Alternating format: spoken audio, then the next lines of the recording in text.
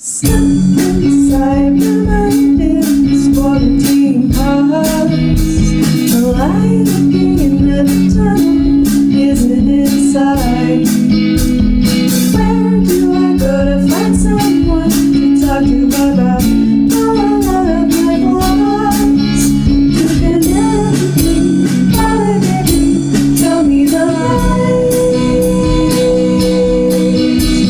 I searched until nothing found out there and missed online. Instead I'm anxious and depressed and my coping skills are not fine.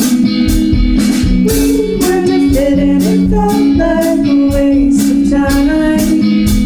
I heard an interview and I felt an instant connection. I learned CAT, DVD, and mindfulness skills and each and every session. I'm pulling through, ready to ask the next question. The next question. The next question. The next question. The next question.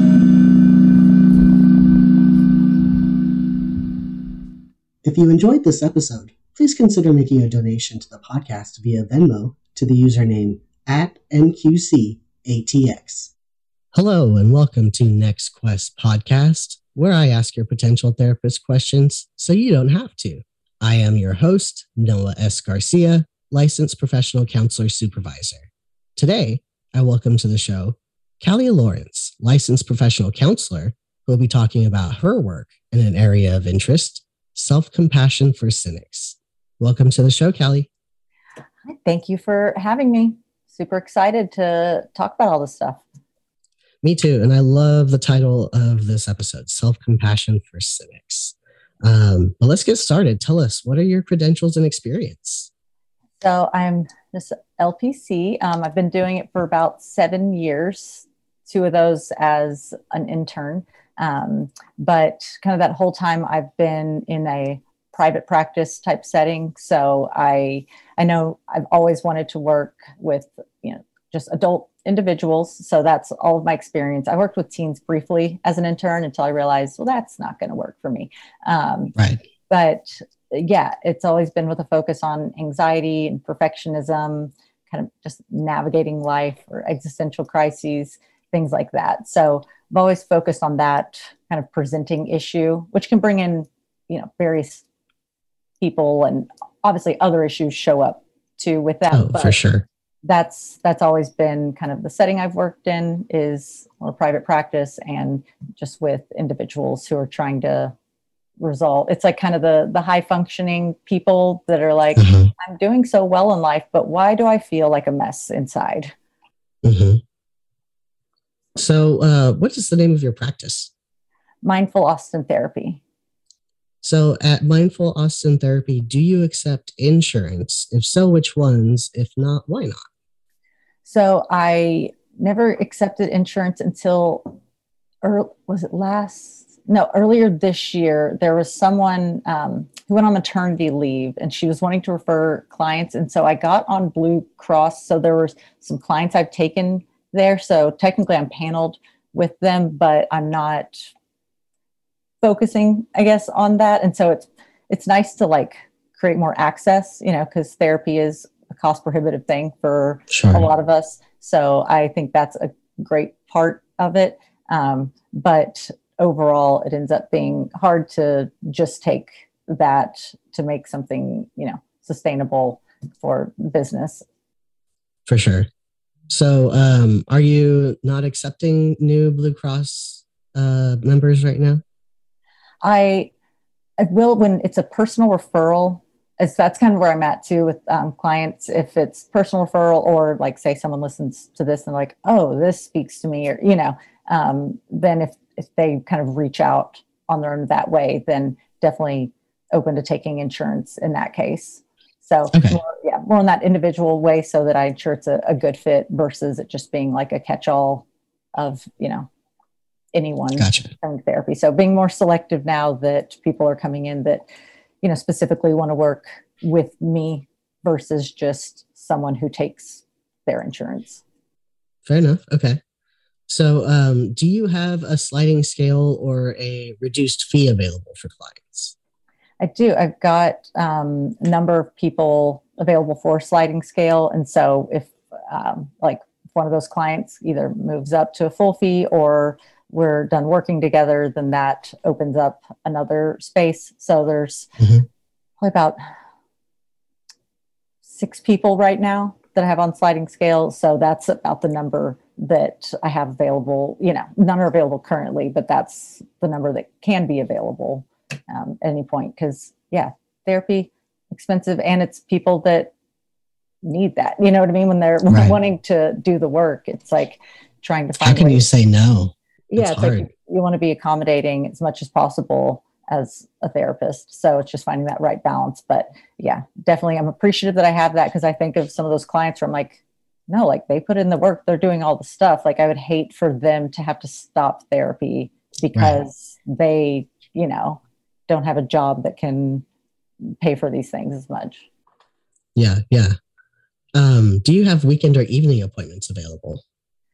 No, I only have one day a week that I work a bit later. So Monday evenings, and those are always taken. So they're there, but it's like so rare that it's an opening, since that's, for a lot of people, like what they want. But pandemic, I guess the benefit has been the flexibility of people doing video sessions. So it's made it easier for like more times of the day to not seem like it was interrupting normal work hours for them.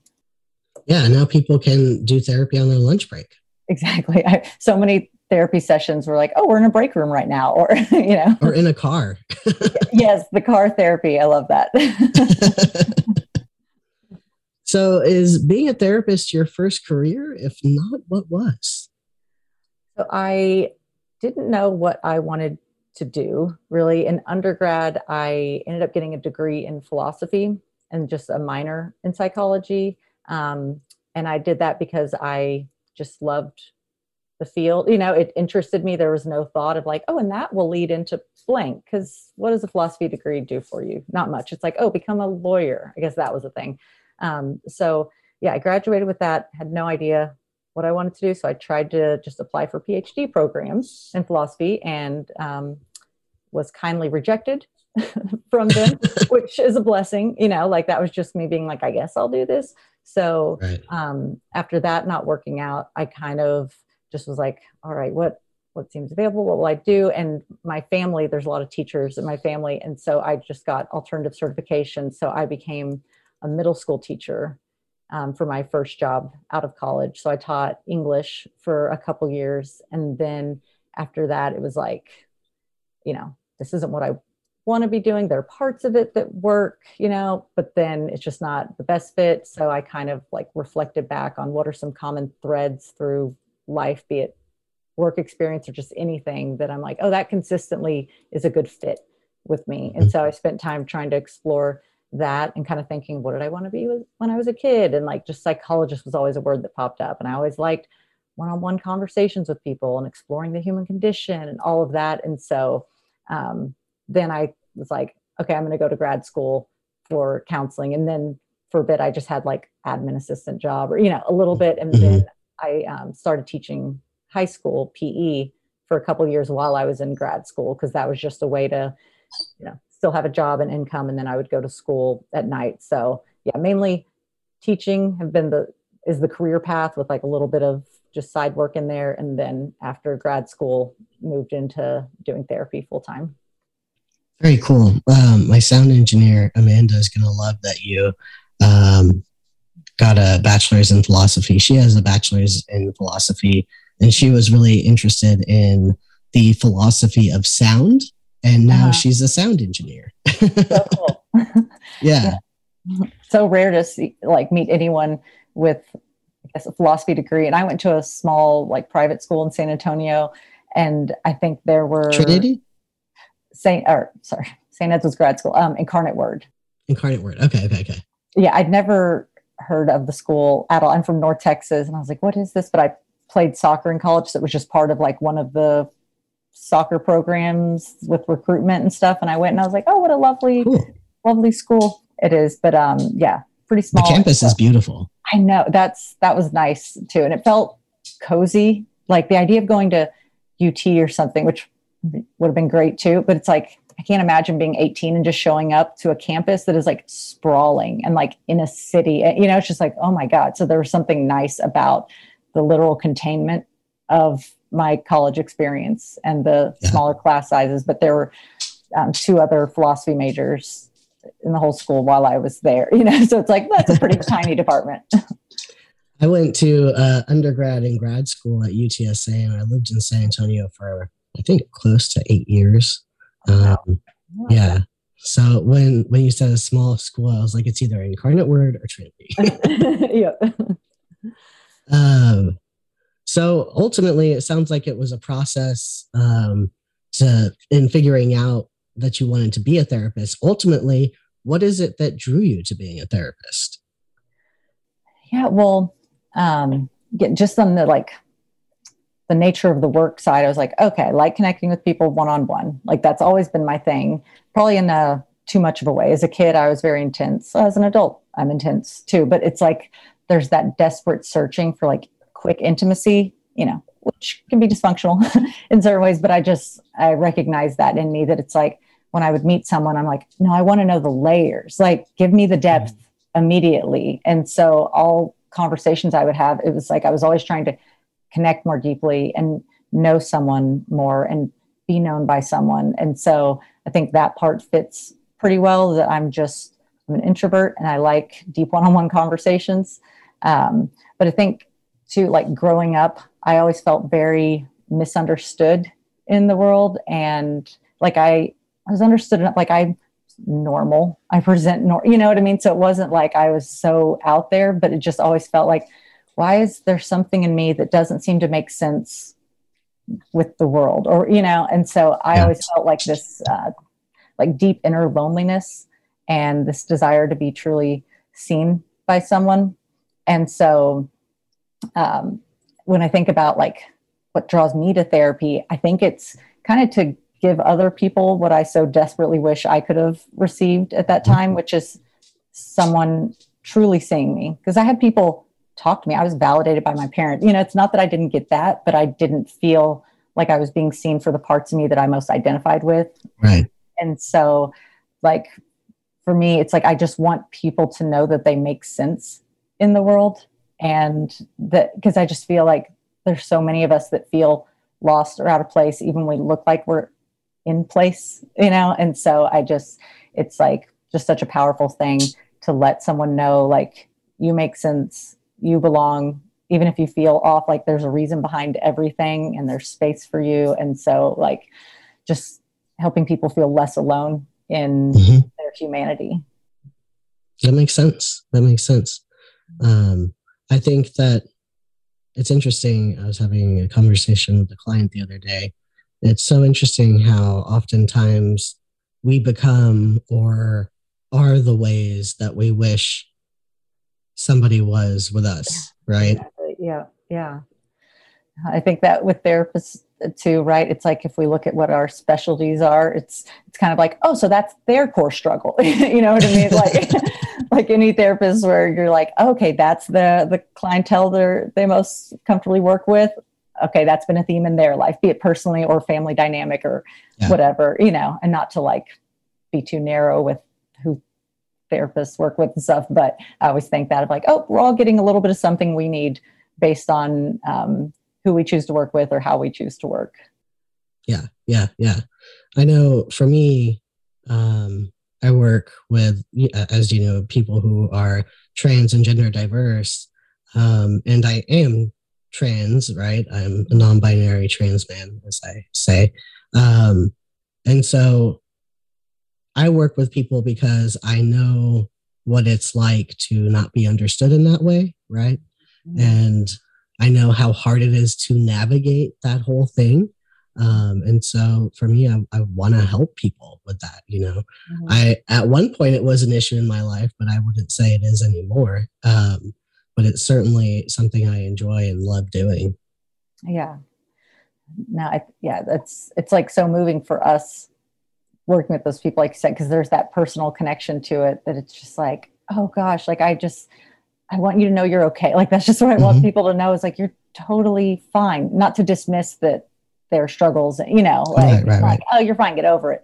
But it's like who you are is so intact and so okay. And even if like for me, I still struggle with a place of belonging in this world, but it's like not the same as when I was younger because there's that sense of I always belong to myself, whether I fit in or make sense to someone else. That doesn't matter as much anymore. Like that's not going to be a wound inflicted upon me because it's like, oh, but I've arrived at that place of belonging. And so it's that hope that like for clients to have that better relationship with the struggles they can't seem to shake, because I don't believe that in therapy, like I should change someone. I don't want to. Like, and if someone comes to me and they're like, change this part of me, it's like, well, I'm not even interested in that. So maybe I'm not the one for you. It's more about like how to work with who you are and like finding peace and workability around that versus continuing to think like this part of me needs to be different in order for me to be whole as a person. Because I feel like the ways we try to change who we are end up being what creates more of the suffering as well. Right. So totally. Yeah, it's like that's not my job. I'm not here to like help someone find a solution to who they are. It's like how do we work with ourselves versus against ourselves? And what you were saying earlier about, us having or being connected to the populations that we work with, that's why I think life experience is so important as a therapist to have that in like a wide variety of it, Mm-hmm. Yeah, it's like, and then the thing, go ahead. Feel that just because I feel like clients can feel that if you're just there as a professional with tools to help them versus being able to share the actual experience with them. Not that therapy becomes about the therapist in the room, but it's like people need to feel seen and understood in order to even be open or contemplate making changes. And if a therapist is just there as like, I've learned about this, or this is how we treat anxiety. It's like people aren't like lab rats for theories to be applied. It's like there needs to be that resonance in some way. And I think it helps us have that empathy too for what a client's going through. So they're not just like clinical symptoms being presented to us, but we're like, oh God, I know that feeling and I know the resistance. And it's like you can kind of know the inner workings of what's going on with them because you know how you felt. So yeah, I think it makes the work so much deeper and just makes it easier for a client to work through it because they can just sense that like, they get me. And regarding what you said regarding like finding a sense of belonging within yourself, to that, I want to say, everywhere I go, there I am. Yeah, I love that. I feel the same way. It's so powerful, right? Because you can still notice the disconnect of like, I don't fit in here and these people don't see me. And it's like, and that's okay. That can exist at the same time as your own belonging and peace versus everything feeling so mutually exclusive in this world, right? Like, I don't fit. I'm not seen. Therefore, I'm not seeable. It's like, I'm not seen. I see myself. Okay, we're good. Holding the dialectic. Yep. So tell us a little more about yourself. What are your hobbies, interests, TV shows you're watching, music you're listening to, pets, etc.? Yeah, so I love stand-up comedy. That's always been my religion, my spirituality, like what I've been most moved by. And probably because I was a kid who I always felt like the truth wasn't coming out in the world. Like there were all these thoughts that we were having and like weirdness of being a person. And I'm like, why aren't we talking about this? Like, am I crazy? Why is no one saying this stuff? And I just always loved comedy, even before I could understand why. But as a kid, because it was like truth, like that's it's just out there, and it's a way to like just connect on that deeper level and feel so seen. And so I've, that's just always been a love of mine. Like I will cry when I go see my favorite comedians as though I'm like meeting the Pope. You know what I mean? I'm just like emotional, right? It's not even when they say a joke, it's like they come out on stage and I'm like, this is everything. Oh my God, I'm in the presence of the Lord right now. So really passionate about that. Enjoy. Who are your favorite comedians? I really like Nate Bargatze and Bill Burr, Patrice O'Neill. Daniel Tosh, a lot of not PC people too. So there's problematic people, and Nate Bargatze's not problematic, but the others can be problematic, I guess. Anthony Jeselnik, like Nikki Glazer too. Yeah, so those are some of the like bigger ones, I guess. So yeah, I used to go to a lot more local comedy shows. Pre-pandemic, it was like becoming more of a habit. Now I'm like getting back into it. So that's a big thing I enjoy. I love reality TV, like trash TV is my thing. And screw anyone who says that is, I don't know, stupid, or why would someone watch that? It's like, it is so nourishing for me to watch The Real Housewives every city.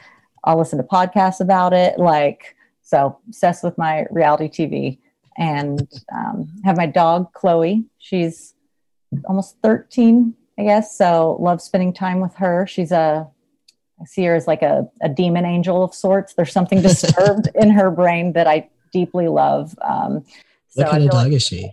She looks like a lab mix kind of. She's just like medium-sized black dog, very basic in that way. But yeah, she's talking to the spirit world, I think, a lot of times. And I don't know if they're friends or enemies, not sure what's up with it, but she's very adorable and strange. And so love spending time with her, or like going out on walks, things like that. Camping, hiking, into all that, into playing sports. And yeah, so, and Spotify, love music, wide range of it. But at this point, I've created a playlist for every month since like 2016, I guess. Like cool. Every month I have a building playlist of like what I'm currently listening to at that time, and like different new music. So if Spotify ever like crashed or erased all that, like I would lose my mind. I'm like, there is so much of my life. Every month has been saved and curated here. That's so cool. I love that idea.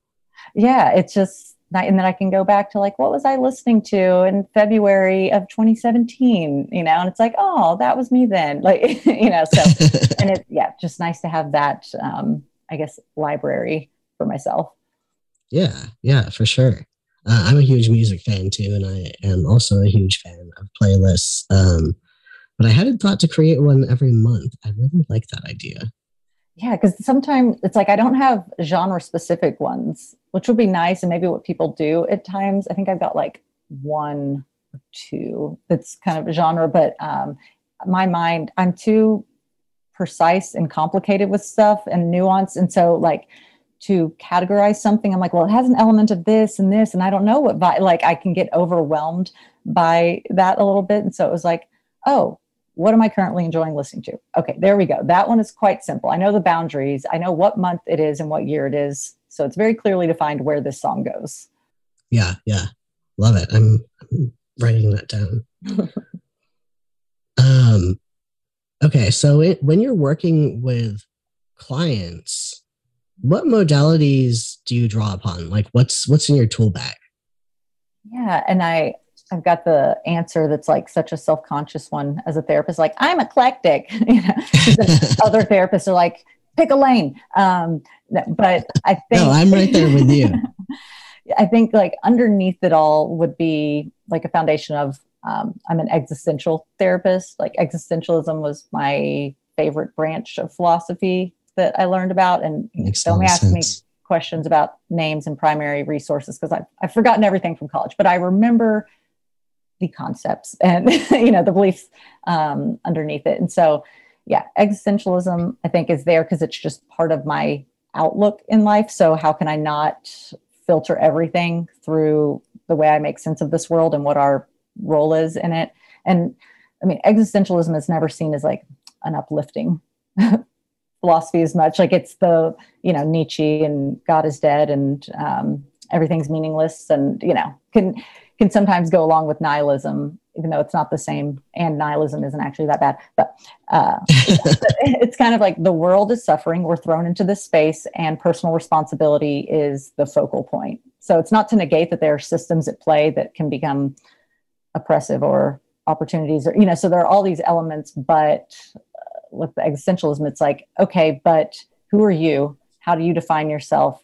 how are you going to create your world within the world that you have been given? And so I kind of all about bringing it back to the self in that way, and that meaning is created, not given. And so how do we change the way we relate to the world, change the meaning? If there's a certain meaning we're assigning to ourselves or something else, is that serving us or is it not? Is that a meaning that we've just taken on because we think we're supposed to, or have we actually come to that like on our own? So I'm kind of all about like, we're born, we die, life is suffering. What do you want to make of it? What are the things that make it difficult to do that? How to work through those obstacles, but that when it comes down to it, like it's up to us to find that peace and that meaning in our life. Yeah, I was going to ask about how you felt about logotherapy, but then you talked about meaning making. So I was like, there it is. Exactly. Yeah. Reading Man's Search for Meaning too was just like, because that was beautiful reading that, and it kind of tying back into like my philosophy degree and existentialism. I was like, oh, look, oh my gosh, it's like showing up in this clinical way. And, you know, that book by Viktor Frankl, so amazing. But yeah, I just love how it's got that, it's just highlighting like there are all these givens in the world. And not to say that if a situation were to change, it wouldn't enhance things, you know, so it's not this like self view that, well, you should just be this impenetrable force and it doesn't matter what's going on out there. Like, you just got to be happy. It's all on you. It's like, no, there is shit that is going to limit, you know, how we get to feel and how well our life turns out. But we still have a part even within the, you know, worst situation. So yeah, loved reading that book and realizing like there's a path, there's a way this gets used in therapy. That's amazing. So yeah, that's cool.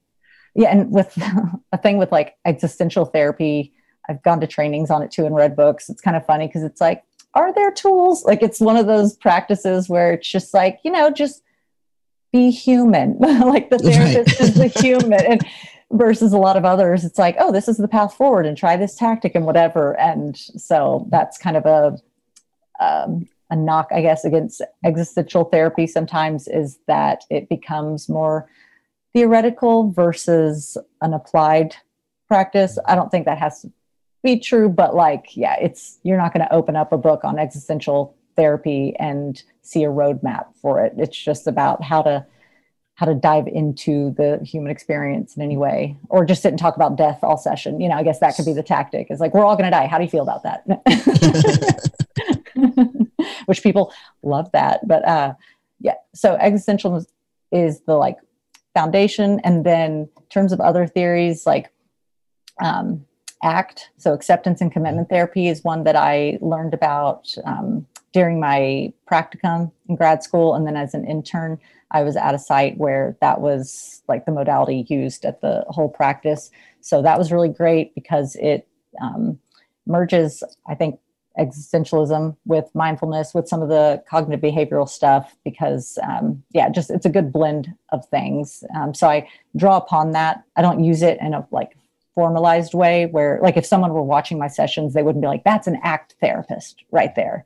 And then another model that I've recently learned about that's kind of connected to the self-compassion is compassion-focused therapy, CFT. So yeah, it's kind of like if you take ACT and then add self-compassion as a like focal point, not just like, hey, we should all be nicer to ourselves, but it's like a tool. So merging those is kind of what that theory is about. And so it really focuses on self-compassion being the entry point and like the foundation for all this other growth that we need. So really liked getting to learn about that one.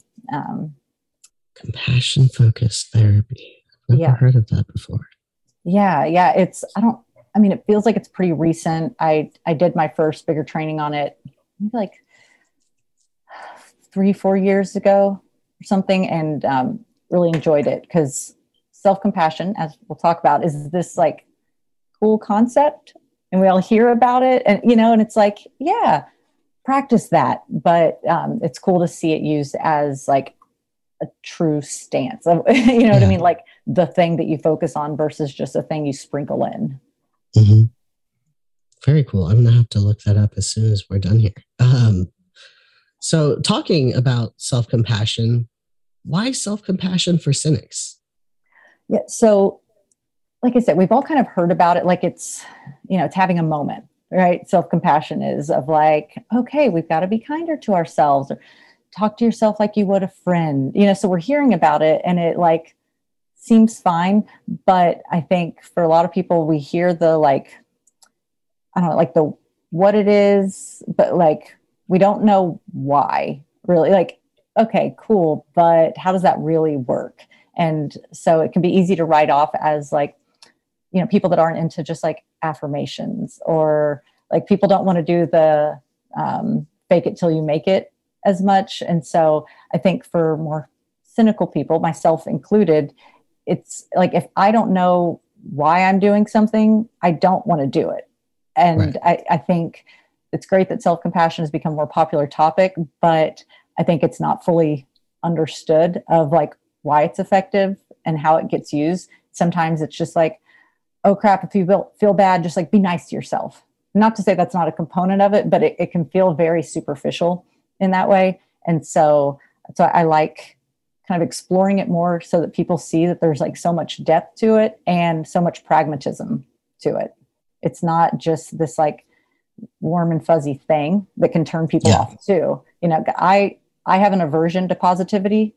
Like given, left to my own devices, like, please let me be sad and melancholic and despair and think the worst. Like that is safe and lovely for me. If someone wants me to be happy, like, well, fuck you. That's not the emotion that I'm having right now. So please don't try and tell me to feel good about something. Right.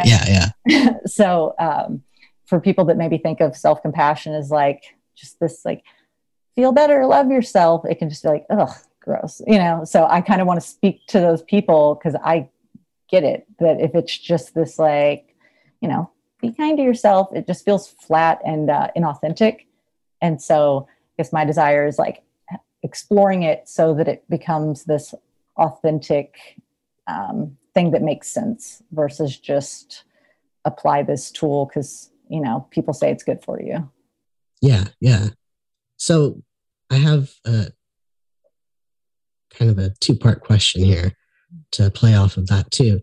The first one is, what is self-compassion? And the second one is, how is it different from like toxic positivity, for example? Yeah, so self-compassion, I'm going to like read the definition written by Christopher Germer, I think has this one, and he's part of that CFT movement. He's got a really great book on it too that would be great for therapists who are wanting to learn more about it, and also for clients. It's like he's got a book that I recommend to every client because it makes sense of it and gives tools. It's great. But so it's self-compassion is defined as a basic kindness with a deep awareness of the suffering of oneself and of other living things, coupled with the wish and effort to relieve it. So there's this like movement part to self-compassion that sometimes isn't seen. Like initially we're just like, oh, it's being nice to ourselves, but it's like, oh no, there's a desire to be well, not just an element of be nice. So it's really an important part because self-compassion says you deserve to be okay. You deserve goodness. You deserve love, whether you think you do or not. Don't care because you deserve it. And that can be hard for people to want to buy into a little bit, and could talk more about like some of that resistance we have to receiving love. It sounds great in theory, right? We're like, yes, I want to be loved. And then we receive it and we're like, okay, no, this is not, I do not that feels weird. Yeah. Yeah. So, that's kind of how it's defined. And I like to, this is not an official definition, but I like to say you can't hate yourself into happiness. If you could, it would have worked by now. Right? Like, I like that. Yeah, people that show up that are like really hard on themselves, it's kind of like, okay, and how's that been going? They stay really attached to that inner critic because they think it's the one moving them forward in life. And it's like, well, shit, I wonder how long it needs before it kicks in, But yeah, we keep thinking like, well, no, if I'm nice to myself, that's going to get in the way of things, when really it's like, you could be getting in your own way. But it can be hard to challenge that viewpoint initially. And then with self-compassion, Kristin Neff, she's like a big name in that field that a lot of people turn to. And like if you Google self-compassion, you'll see a lot of stuff from Kristin Neff and her research. So kind of the 3 elements of self-compassion for her are about mindfulness. So, paying attention on purpose with non-judgment, kind of accepting things as they are, self-kindness, and then common humanity, which just means recognizing we are all one. My suffering is your suffering, even if it looks different. We all know what it feels like to be alone. We all know what it feels like to be scared. We all know what it feels like to be hopeless. Maybe it shows up in different ways, but like in any given moment, I can be sitting in like the depths of my sorrow and feel so alone in this world, but also know, wow, like this is what a human does. This is what a human feels. And so I am so connected to everyone, despite feeling like I'm connected to no one. So those are the 3 parts. Like when people learn about kind of how to apply self-compassion, it's taking those angles of being mindful, being kind to yourself, and recognizing common humanity. So that's the Kristin Neff kind of summary of that. Okay. And I know this is like such a big answer on like, what's self-compassion? But the CFT model, which is where a lot of, what I'm going to share like stems from, it's the theory kind of talks about these brain circles we have. I'm so bad at brain stuff and neurobiology, so I don't know any of the science of it, but I know the concept of it. And so I go off of that. But basically that we have our threat system, we have our drive system, and we have our soothing system. So the threat system, right, it's like protection, safety seeking. It activates us to protect ourselves, or it inhibits us, right? I need to shut down to stay safe. So that's all the stuff we do to stay safe in the world. And then the drive is the go get it, resource seeking, mating, food, all of the stuff, right? That's like movement towards. And then the soothing, that's where contentment happens. That's peace. That's non-seeking. That's relationally focused. And safeness, kindness. So we've got these 3 systems, and they're all super important. But what happens for a lot of people is we've got some of those systems that are like way out of whack, right? Like some person may be walking around and they're like, my threat system is phenomenal, takes up 90% of my headspace, and that's how I live my life, and that's when they come to therapy, right? Because they're just like, I'm anxious about everything, or, I can't feel at ease. Or someone whose drive system is too much, right? And they're just neglecting so many parts of themselves because it's like, no, keep achieving, keep doing, keep moving, so I don't have to sit with everything else that's uncomfortable. So CFT kind of says, no, we need all these. Like, it's not like, oh, self-compassion, just so we can be these soft, fuzzy creatures and everything's fine. It's like, no, you better still be able to react to threat. you better still have some drive.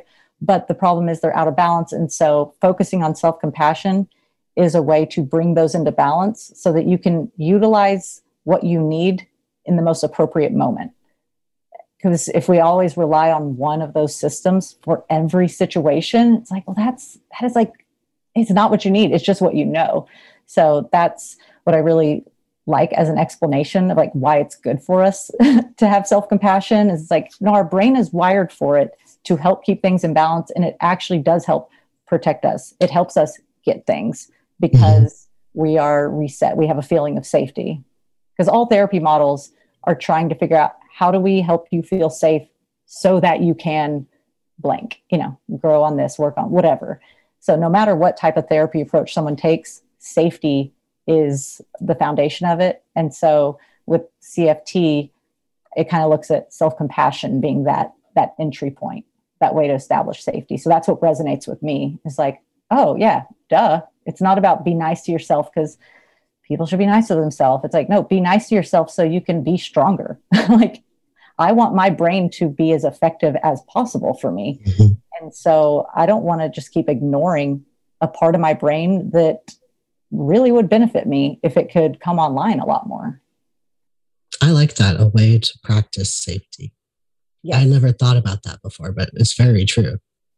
Yeah, I love you reflecting it back in that way, because even I can forget that at times, where it's like, no, it's about gentleness. It's about being kind to yourself. And it's like, yes, it is, because we need to feel safe. Like, we all desperately need to feel safe in this world. And so yeah, this is a way to do it. It's not just gentleness and kindness, because those are pure concepts. It's just like, no, safety. That's what we need. And so, yeah, get other models have ways to get it. And this is just the one that like made total sense for me.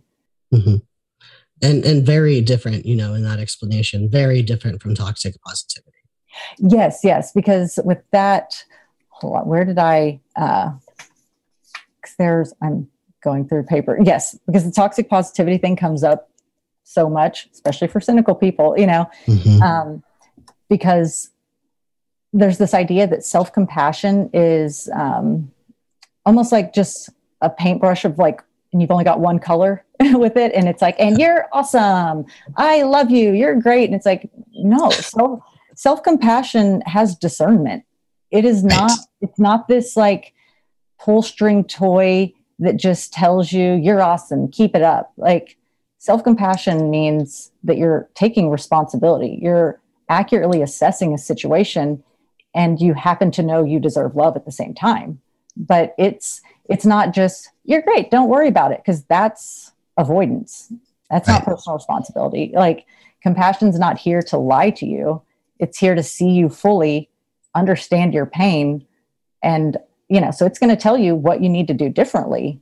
It's not just going to tell you like all the stuff you want to hear. Because honestly, we don't want to hear that. If I do something shitty and someone's like, you're perfect, I'd be like, no, I'm not. Like, you're making me more mad by trying to tell me this stuff, because I know that wasn't good.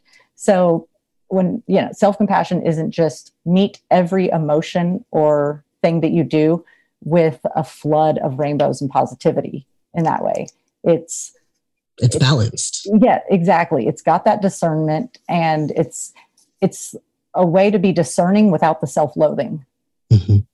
So it'll still tell you important things. It's just saying, hey, but we don't have to hate ourselves for this while learning what we need to learn. Right.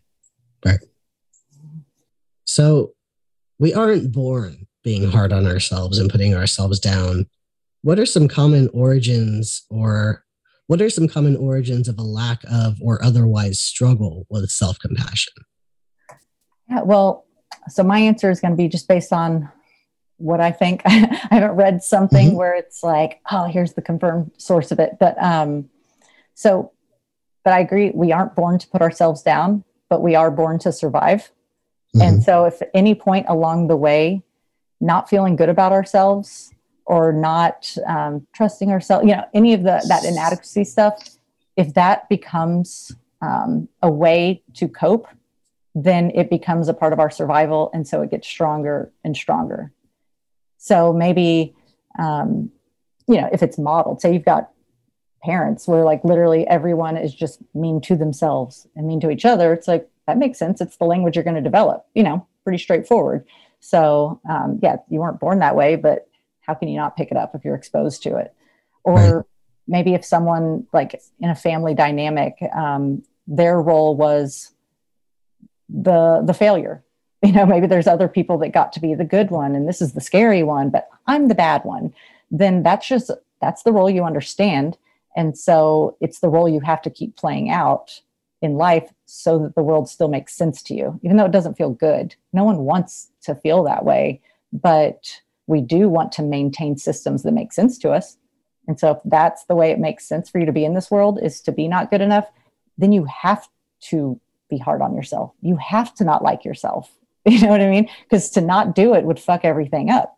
So I think that's how these things get ingrained, and then they just maintain themselves because the brain cares way more about sticking to what it knows than trying to challenge that. So, and then I think too, just like society now, we have way more opportunities to compare ourselves and measure ourselves against so many things that wouldn't be relevant at other times.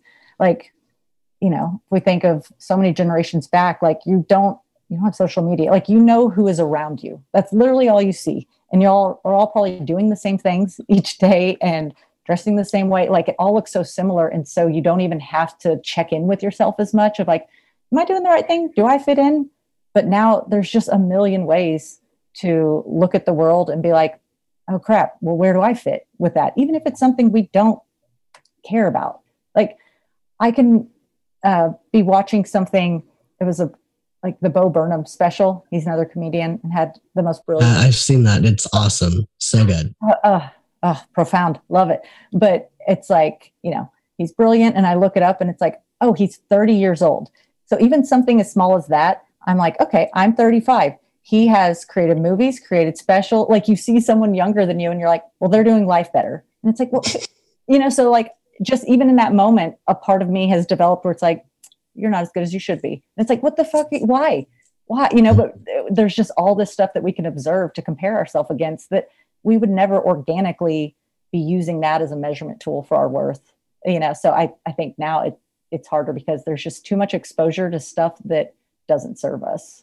Social media. Yeah, exactly. We have access to too many different people, too many things so we see too much.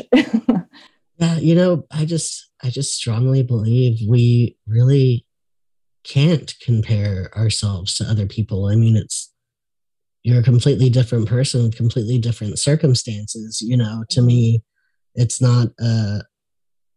never a like level playing field to make a comparison, Mm-hmm. Mm-hmm. For sure. And yeah, it's literally comparing one thing, the outcome.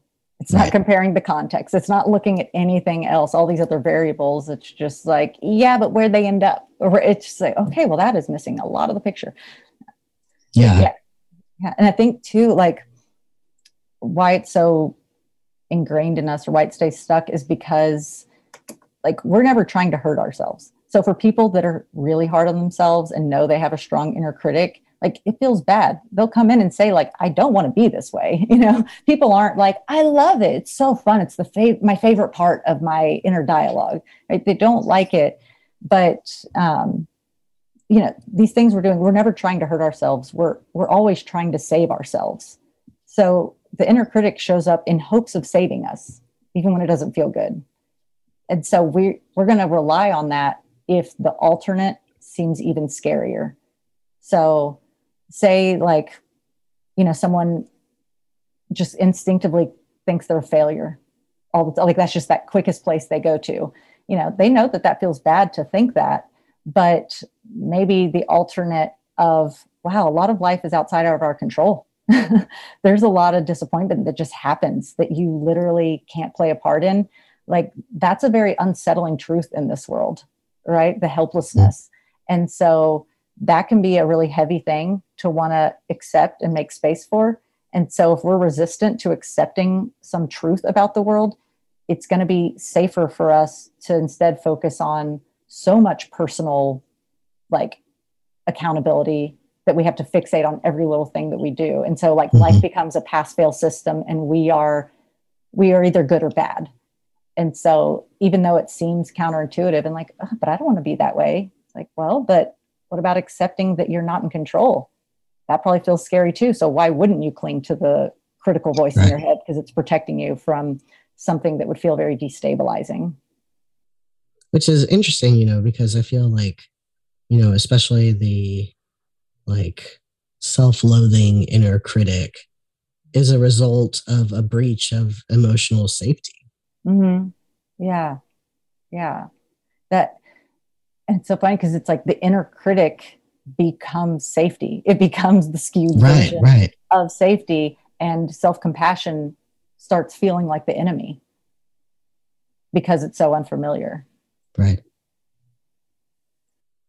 And, my understanding is that through practice, of course, we can rewire our neural pathways to think differently.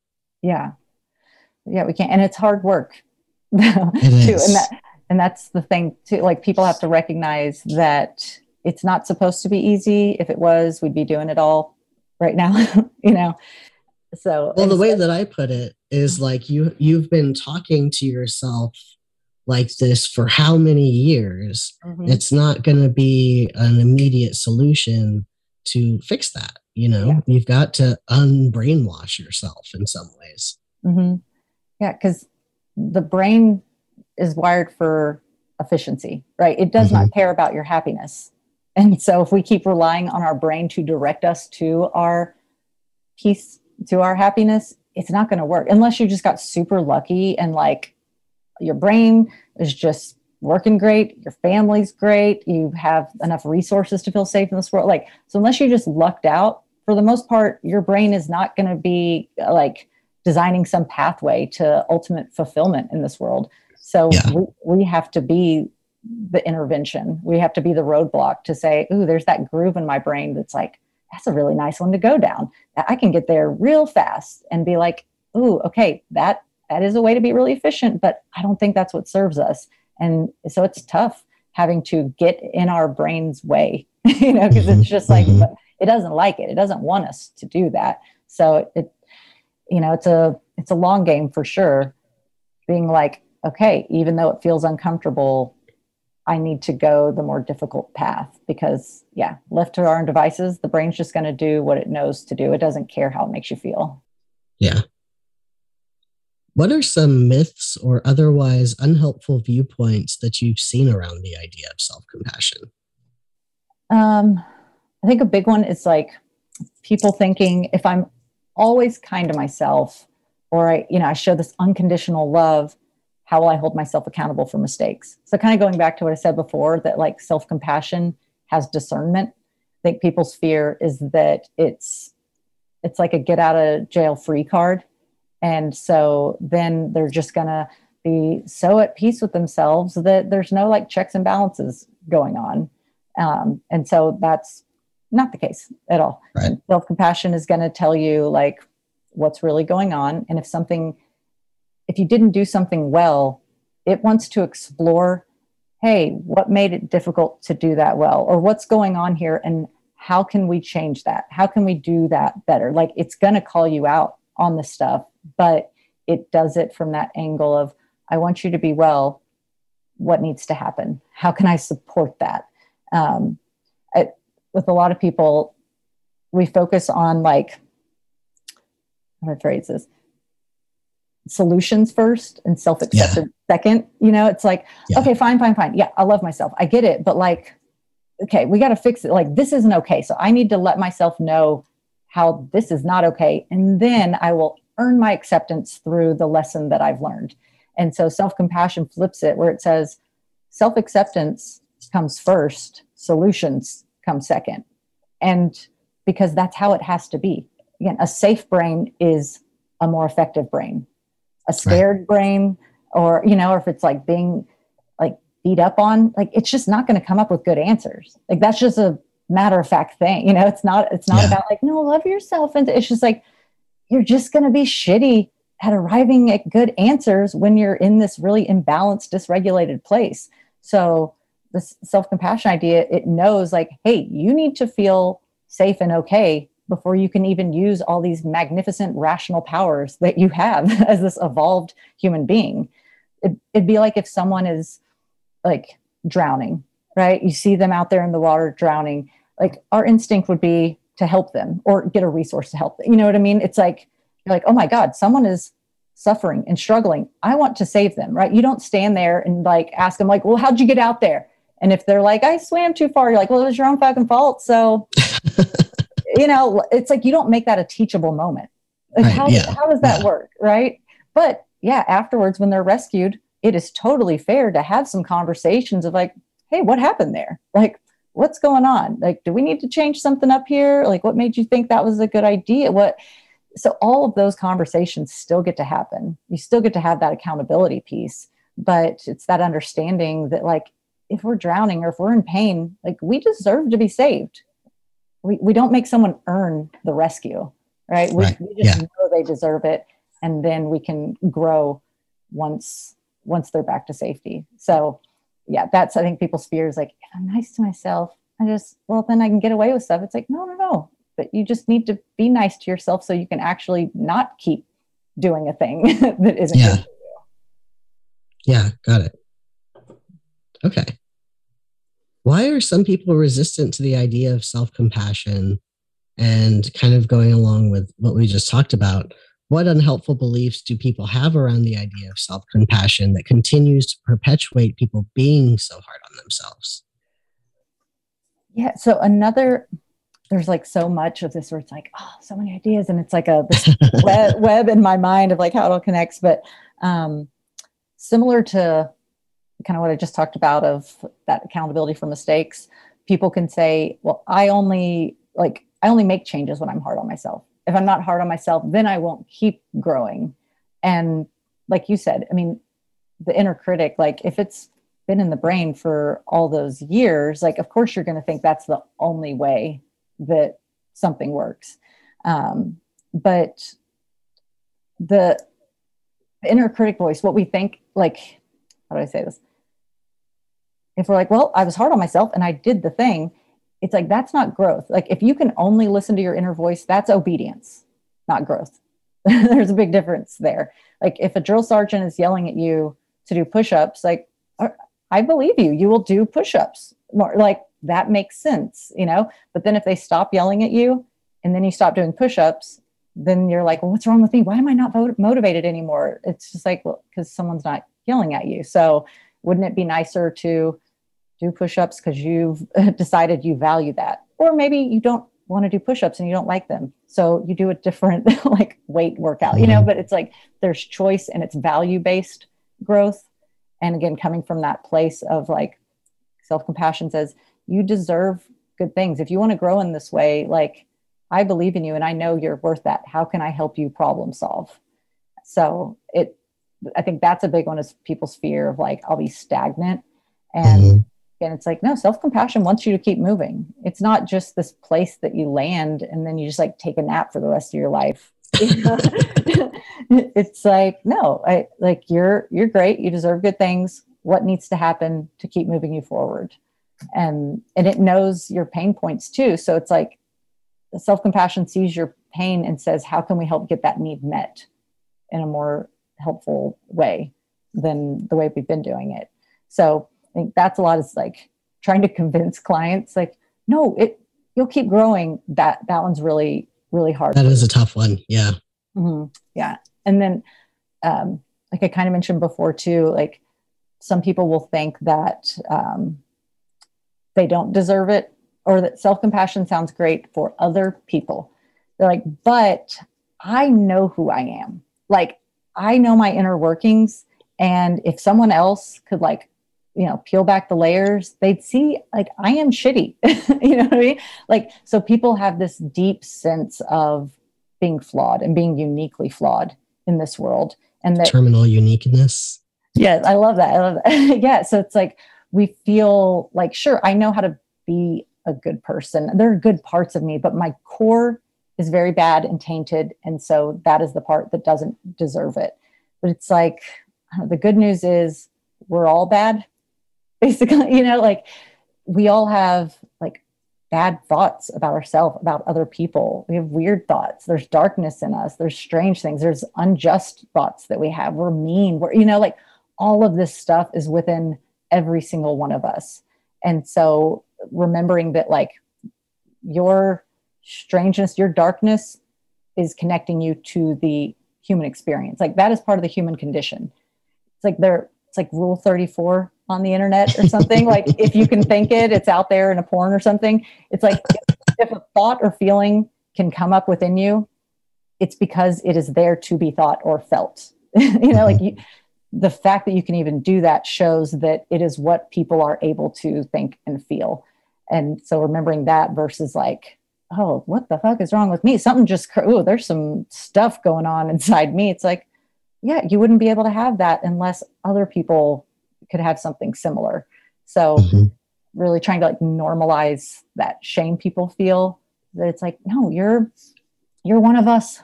We're all in it together. You know, we're all these wretched, wonderful people at the same time.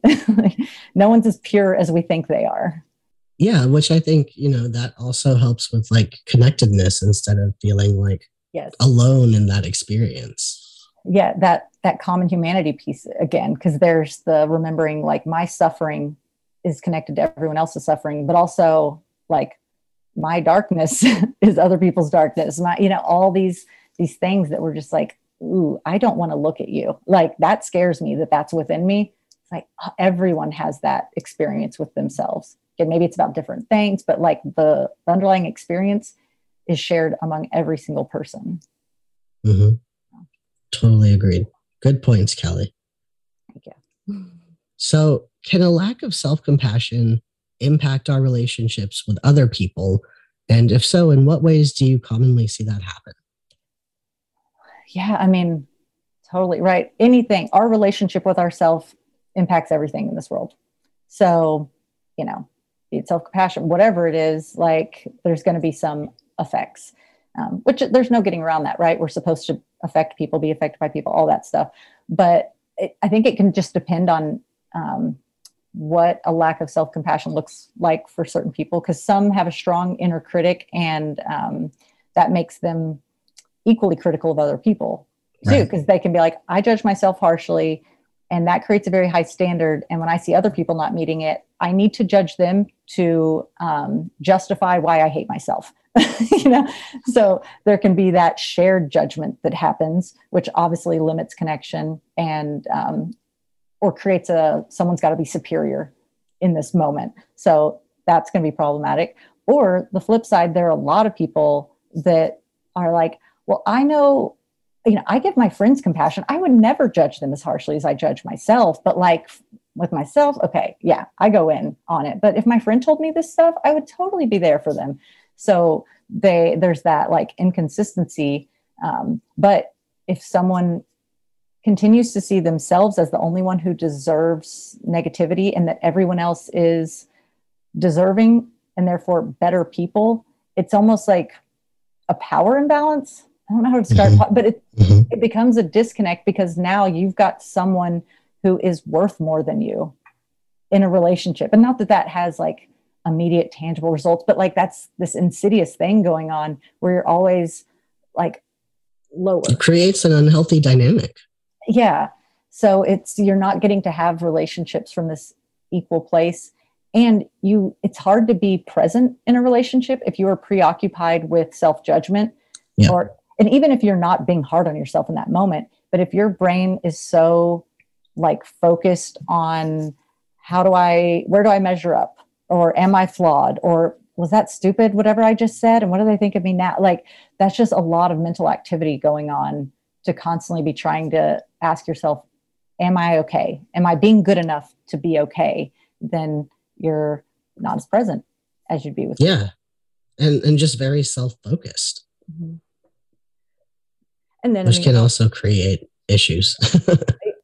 Yes, it is. It is such a self-focus. That's what I think people, it's hard for them to hear that they are controlling a lot of times whenever they're anxious and they're like, I'm not controlling, like I'm a people pleaser. I'm so accommodating. And it's like, that doesn't mean there's not control. Like those all have like all those things you just named have an element of control. Exactly. You are so uneasy inside that you have to fixate on every part of your environment or another person. So it can be just so that you can be okay. So that, because people see controlling as this very like, oh, it's forceful, it's negative, it's harsh, and it's like, no, it's focused. It's very, self-referential of like, who do they need to be so that I get to feel okay about myself? How, if I walk into this room, how does it need to be so I can feel okay about myself? Like there's just this constant need to affect and control our environment, which includes the people around us, in order to be at ease. And that's a lot of work. Well, and that goes back to the idea of safety. Mm-hmm. Mm-hmm. Because if I can control everything and it be just the way that I need it, then I feel safe. Yes.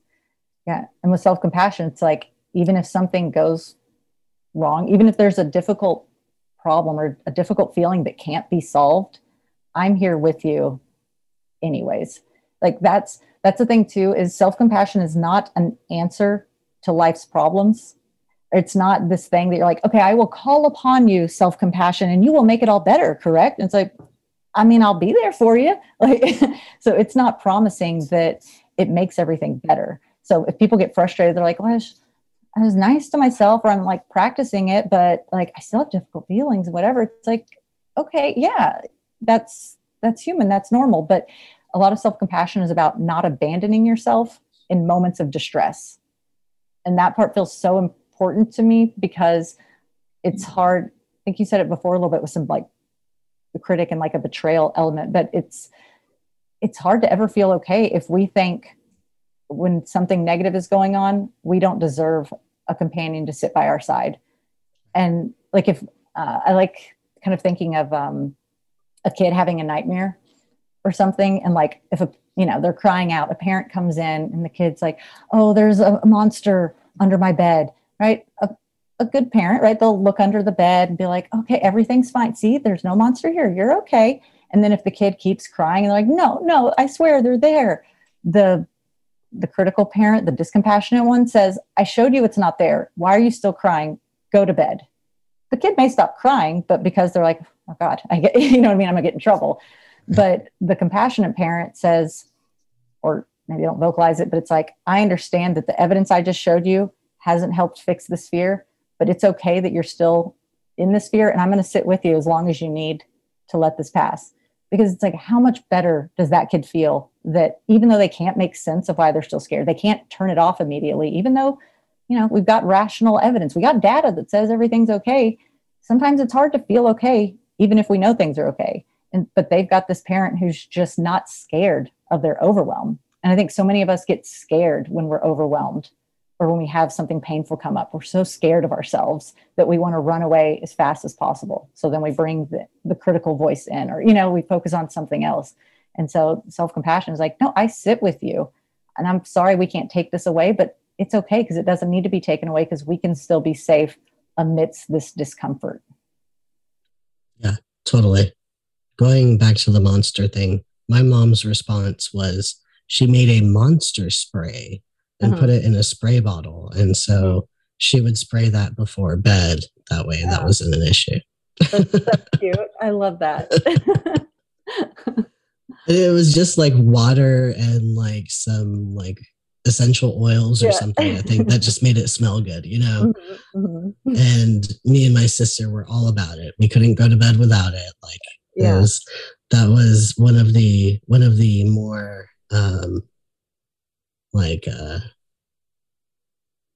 like fun parenting things I think my parents responded with. Yeah, that's such a sweetness too with that. Yeah.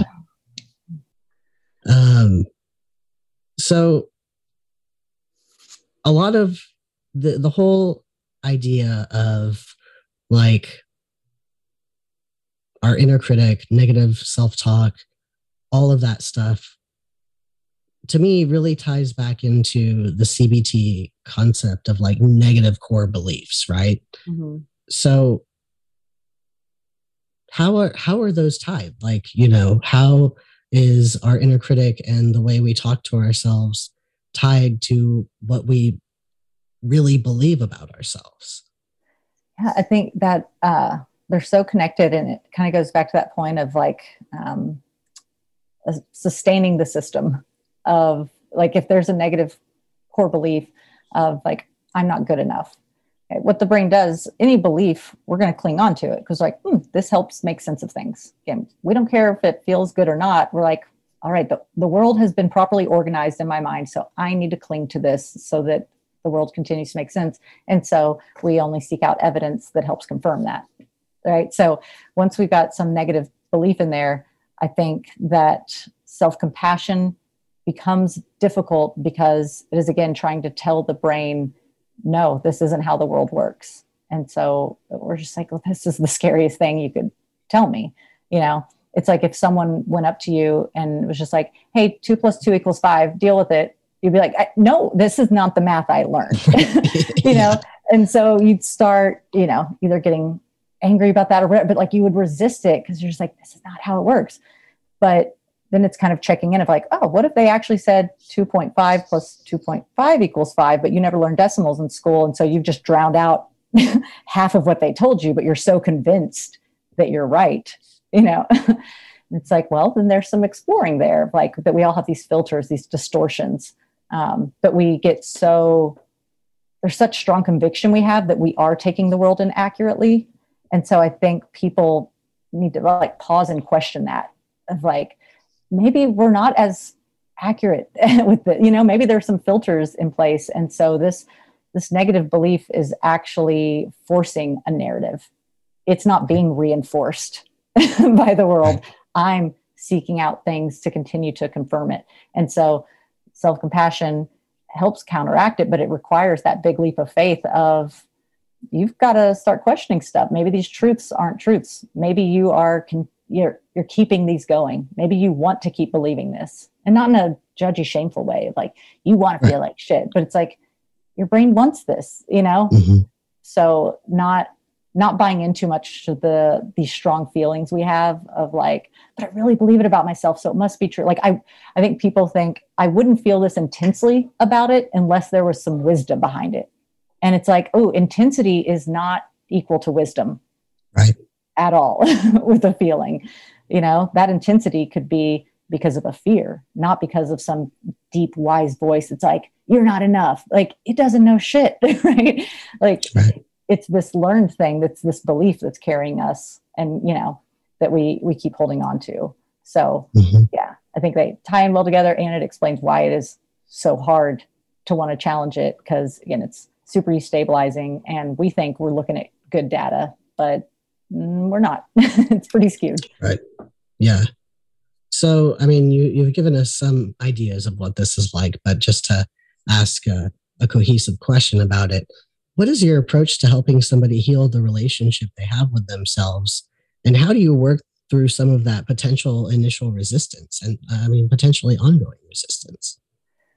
Yeah, it's such hard work too, because it's not just like, oh, do this one thing. It's this constant renegotiation with yourself. It's like, if you're dating someone, it's like you are in the thick of relationship building the whole time, when you're with each other, when you're not, there's a lot that's being learned. And so it does take that amount of effort of like, you've got to be relating to yourself in new ways pretty frequently. So it takes a lot of awareness. I think helping people call themselves out when they're engaging in something, to even just name like, oh, that's my critical voice. Like, because stuff needs to be named to be seen clearly, or else it just becomes a mess of things in our head, right? We bounce around to so many different thoughts and feelings. And so being aware enough to say what we're doing when we're doing it, even if that doesn't mean we change it. But I think that's a really important piece starting out, is knowing like, oh, there is a critical voice, and giving it that name, not like, oh, that's my wisdom, or that's me talking to myself. It's like, no, that's a voice you've learned. It functions for some reason, So, and in therapy, there's a lot of me trying to educate, kind of like stuff we've shared of what's actually going on, what self-compassion is really about, what the inner critic's trying to do. And like on an individual basis, helping someone explore the origin of theirs. Because we can, a lot of us can share the same habit, right? Me and you might be hard on ourselves, but it could be coming from a very different place. We're trying to get different needs met. So as an individual exploring like, oh, what's your origin story for that inner critic? What needs are trying to be met there? What did safety used to seem like? What's it trying to do for you? And so really having a lot of like curiosity around the critical self, and appreciation as well, because nothing likes to just be shunned, right? Like if we're just like, okay, I got to stop being hard on myself. It's like, oh, but also like, thank it for its service. Like, it's been so awesome for you. Like, it has shown up and taken care of you in so many ways. Right. And so it's there trying to help you. Now you realize, oh, I don't think I need your help anymore, but we can see it as this helpful part that's been trying to show up and protect us. And so being sure to not judge the part of you that judges yourself, because that becomes its own spiral. It's just like, I know I shouldn't be hard on myself, but I keep doing it. It's like, what? It's just like, hey, that's okay. Like we don't have to hate ourselves, because it's hard to not hate ourselves. Like, right. Like be cool. You're fine. You're trying your best, So, having that openness to that inner critic, like, I appreciate you. I get that you're trying to protect me. That way you don't have to be disappointed every time it shows up, because it'll keep showing up. I mean, it doesn't need to die off. We need to have a level of, true awareness of like when things are off. So guilt is a very important feeling, so we still need to have some of that stuff, but just being really clear of like, oh, you're showing up right now. Huh? Okay. What do you need from me? Versus like, oh, you're showing up right now. Cool. How do I make you go away? So helping clients see that they're to stop having the battle in their head, and that, because we can't control what pops into our brain at any point. So we had to decide, like, how can I be more gentle with all these things that are showing up? So trying to encourage that, like, curiosity, the appreciation for the critic, but then letting it know, there could be an alternate way. Let's explore, some other way to handle ourselves in this moment. And like inner child work, I think be an important part. I was wondering if you're going to mention that. Yeah. So kind of going back and looking at, like, what are you needing protection from? And that doesn't have to mean something horribly traumatic happened. I think it can be easy sometimes for people to be like, my life was fine. Like, I didn't need, like, everything's fine. I'm just fucked up. Like, that's what they assume. And it's like, no, everything could have totally been fine. You don't have to have horrible parents, or, like, this isn't something like that.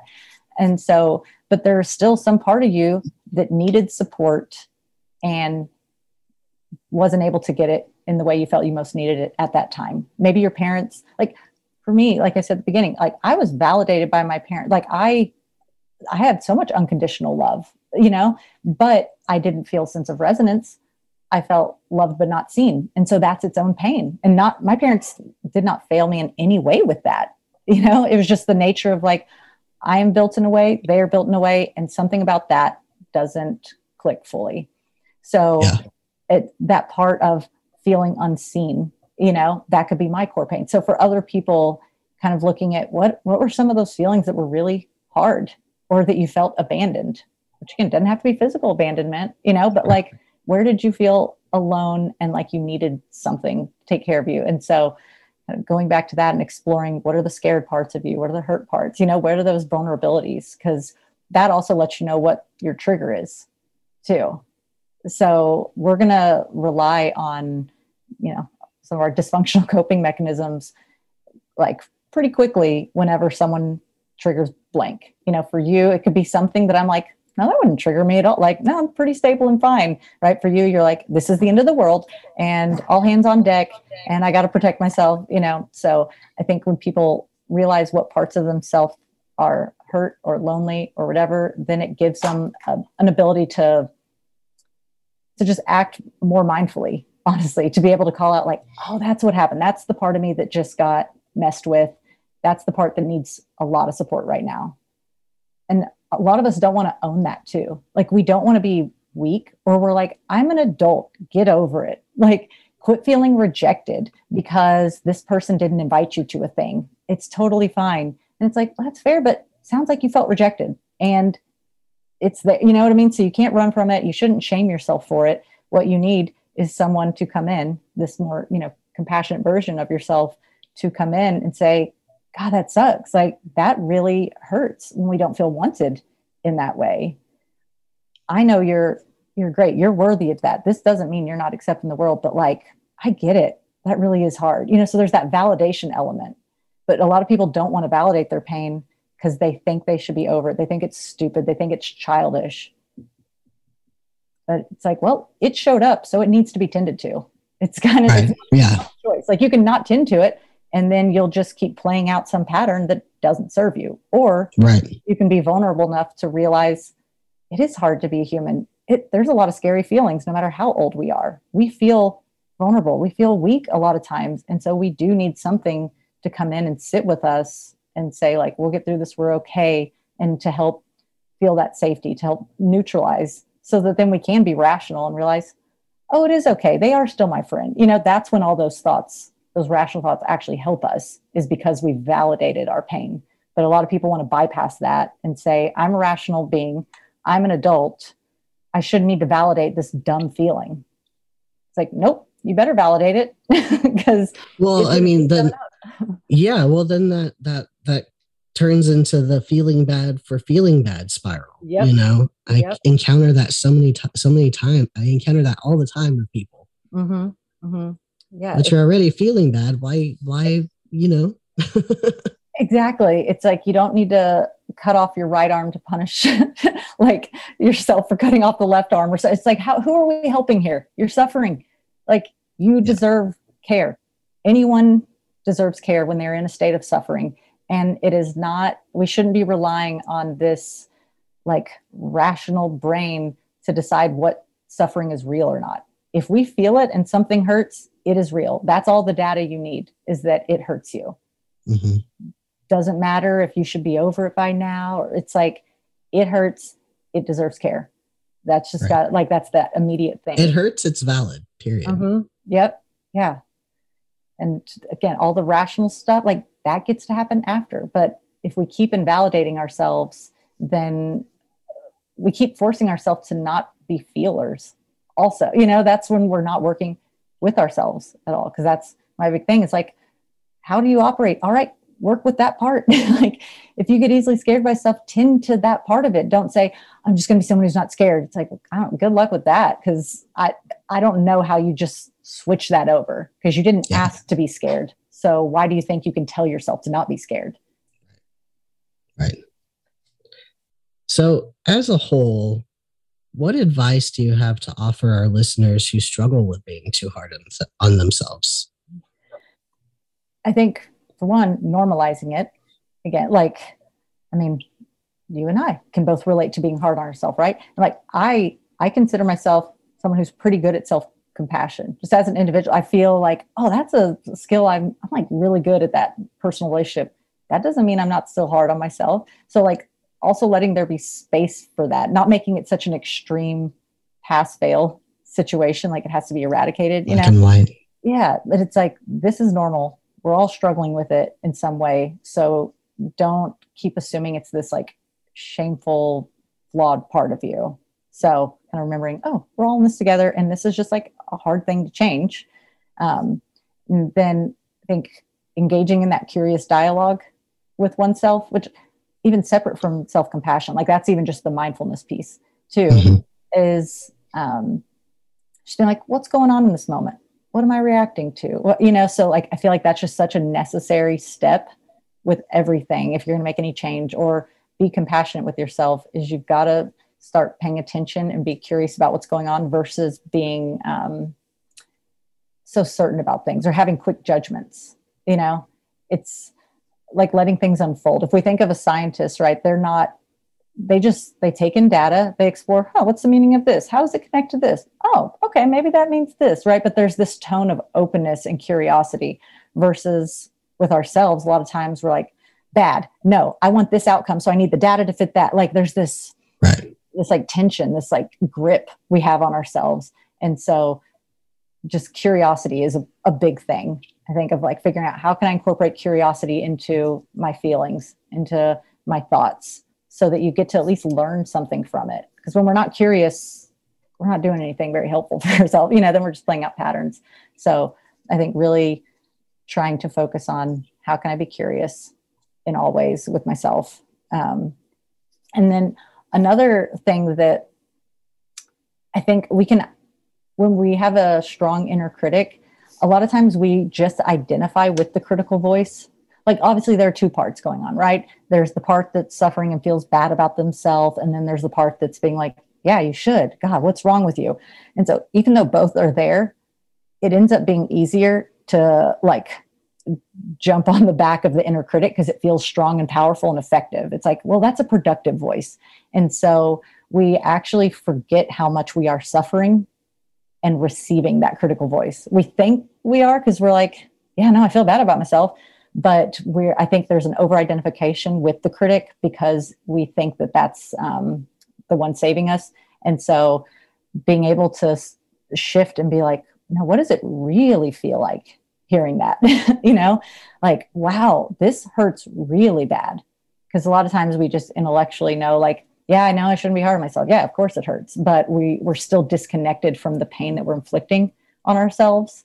And so I think there can be a lot of power in connecting with your suffering, even though it seems counterintuitive because it's like, cool, so feel worse. Like, but I think change happens when we actually know that we're suffering versus just know like, yeah, I know it's not good for me. Right. It's like when even thinking of like trolls online or something, right? How people can make comments and say horrible things, right? To people they don't know. They're not seeing them. They can just be like, whatever, I'll type something messed up. But if they were face to face with that person and they said those words and saw how that person reacted and they saw like that pain in their eyes, they would feel horrible. And they'd be like, oh my God, that's never how I'd want to make them feel. And so sometimes we get disconnected from ourselves where we're just like the online troll and we're like, yeah, it's not the nicest words to say, but like, it's fine. So I think knowing like, God, this hurts can help be its own motivating force to help be like, and I don't want to suffer in that way. Like I don't deserve to suffer so deeply by this critic. So I think helping people kind of check in with themselves of like, who do you think you are in this moment? Do you think you're the strong critic that's making changes and holding you accountable and, all that? Because I don't know. I think you're actually this really scared person who feels abandoned, who feels wrong, who feel like they're not allowed to have a feeling. I think that's actually who you are. So just getting in touch with that so that the, level of suffering you realize warrants a change in approach. Yeah, I think sometimes it takes getting to the point of being sick and tired of being sick and tired. Yes, exactly. Well, is there anything that I haven't asked about self-compassion that you feel is important to mention? I'm sure there's so much. I feel like I've been all over the place. It's like, I think. No, you've given a ton of really great info. Okay. Well, yeah, there's probably nothing I haven't mentioned, but I guess just distilling it is like, we deserve kindness and self-compassion is not a bulldozer. I think that's a thing too, is when clients try and practice it, a lot of what I hear is like, yeah, I tried it, but I don't believe it. So it doesn't stick. It's like, it's not like self-compassion has no demands on you and it doesn't need your perfection. Like it doesn't need to be believed because it is a sturdy presence that is there. It contains you. It holds you. It's not going to be mad at you for not getting on board. So seeing it not as like this thing that like you give yourself and then it's supposed to work well. And, it's just like, nope, I'm there. It's just the steady presence. I'm not leaving you. Whether you like me or not, sorry, like I'm just going to be here chilling. And so it's about the exposure. So when someone's practicing it, focus more on the exposure to the compassion itself more than the reception of it, because there's always going to be a lag. It's like if you went to another country and you're like, well, I read some language books and I practiced some vocabulary, and then you get there and you're not fluent. We wouldn't be like, oh God, well, it's just like, well, of course not. Like, think you're going to need to keep learning that a bit more, right? But we wouldn't judge ourselves for not learning that language immediately because we get that doesn't make sense. So same with self-compassion. Like, it's not this thing that we're supposed to come in and be like, love yourself, believe it already. Self-compassion is strong enough to see you not believe it and say, that's okay. I get that it's hard to receive this love or to practice a new way of being. I'm going to still provide it for you, and I'm here when you need me. So I think people remembering to not use it as another tool of like a critic, to not let it be this harsh thing. It's very strong. It's very sturdy, but it's not harsh. It's not spiky. It's not plowing through you, because that scares us off. If we're trying to be nice to ourselves and if it threatens who we've known ourselves to be, we're going to get defensive. And so compassion is this gentle but consistent presence that you keep trying to provide for yourself and letting it kind of do its thing. It's not saying, believe me or else I'm done with you. Yeah. Yeah. I love it. Lots of good info here, and I couldn't have said it better myself. So switching gears a little bit to you as a therapist, what kind of experience do you have working with particularly vulnerable clients, such as those who are transgender, undocumented, or BIPOC, to name a few examples? I have probably the experience of most people who don't specialize in that is that it's not as frequent because, for one, I guess the issues I work with can be more on the like generic scale too, or, but I think therapy is, for one, cost prohibitive. So if you've got vulnerable or oppressed populations, that can be a big issue. So I have experience with all of the above, but it is not a frequent thing because of like client self-selection. I mean, me being just like a white cis woman, that's probably not if someone like if a person of color is looking for a therapist, it's, I mean, for one, it's unfortunate because they're not going to see a lot of people that look like them in our field, but it's like, it's not going to feel as safe because of even how I present. So yeah, I feel like that's an area where I'm very affirming, open, all of that, but it ends up not being as much as the more like, standard population, people that get to afford therapy or like all of that. So I think it's underrepresented as a population, both in being able to receive treatment and therefore gets underrepresented in my own practice and that of others too. That makes sense. Okay. So a lot of people will have a lot of anxiety around anticipating their initial session. Mm-hmm. So what could a new client expect from an initial session with you? And what about on an ongoing basis? So I'm pretty casual, I guess. And so I like with my approach too, I don't have as much of a formula. So I guess that'll speak to the ongoing session part, but someone coming in, I mean, they'll do their intake ahead of time online, kind of share about what's going on. And so the session will start with just trying to get to know them, on a human level, right? Because it's weird to me to have someone come in and just be like, what are your symptoms? What are the goals? Okay. So I don't do this big treatment plan at the first session. It's more, let me get to know you. Okay. What's going on? What are you struggling with? What are you hoping to get from therapy? What stuff have you tried before? How can I be most helpful? Trying to explain kind of how I see things, my belief about what is helpful, how I approach therapy, that I see things as a really collaborative experience. Like I'm not the expert here. I'm just trying to help notice themes and patterns and get at that deeper stuff so that I can explore new ways of doing things. And then I'll try and learn about someone's past. Like I'm not a very past focused therapist in terms of like a fixation on attachment issues or only being in the past. But I think it's important to know, like, where'd you come from? What's going on here? Like, is there anything that we can see that could have contributed to these themes in your life that you keep circling around and struggling with? Because it's not like people show up in therapy because they're like, oh, I'm just having a difficult feeling. It's like, oh no, I am stuck. I keep hitting the same wall over and over again. And so I think it's helpful to learn, about their past to kind of see like what's built that wall up and what makes it so hard to get around it. So kind of exploring a bit about current self, past self, and then seeing, what are you wanting? And we go from there. And then continuing on, it's very client led. So I don't go in with like, today we talk about this. So a client kind of brings stuff in, but then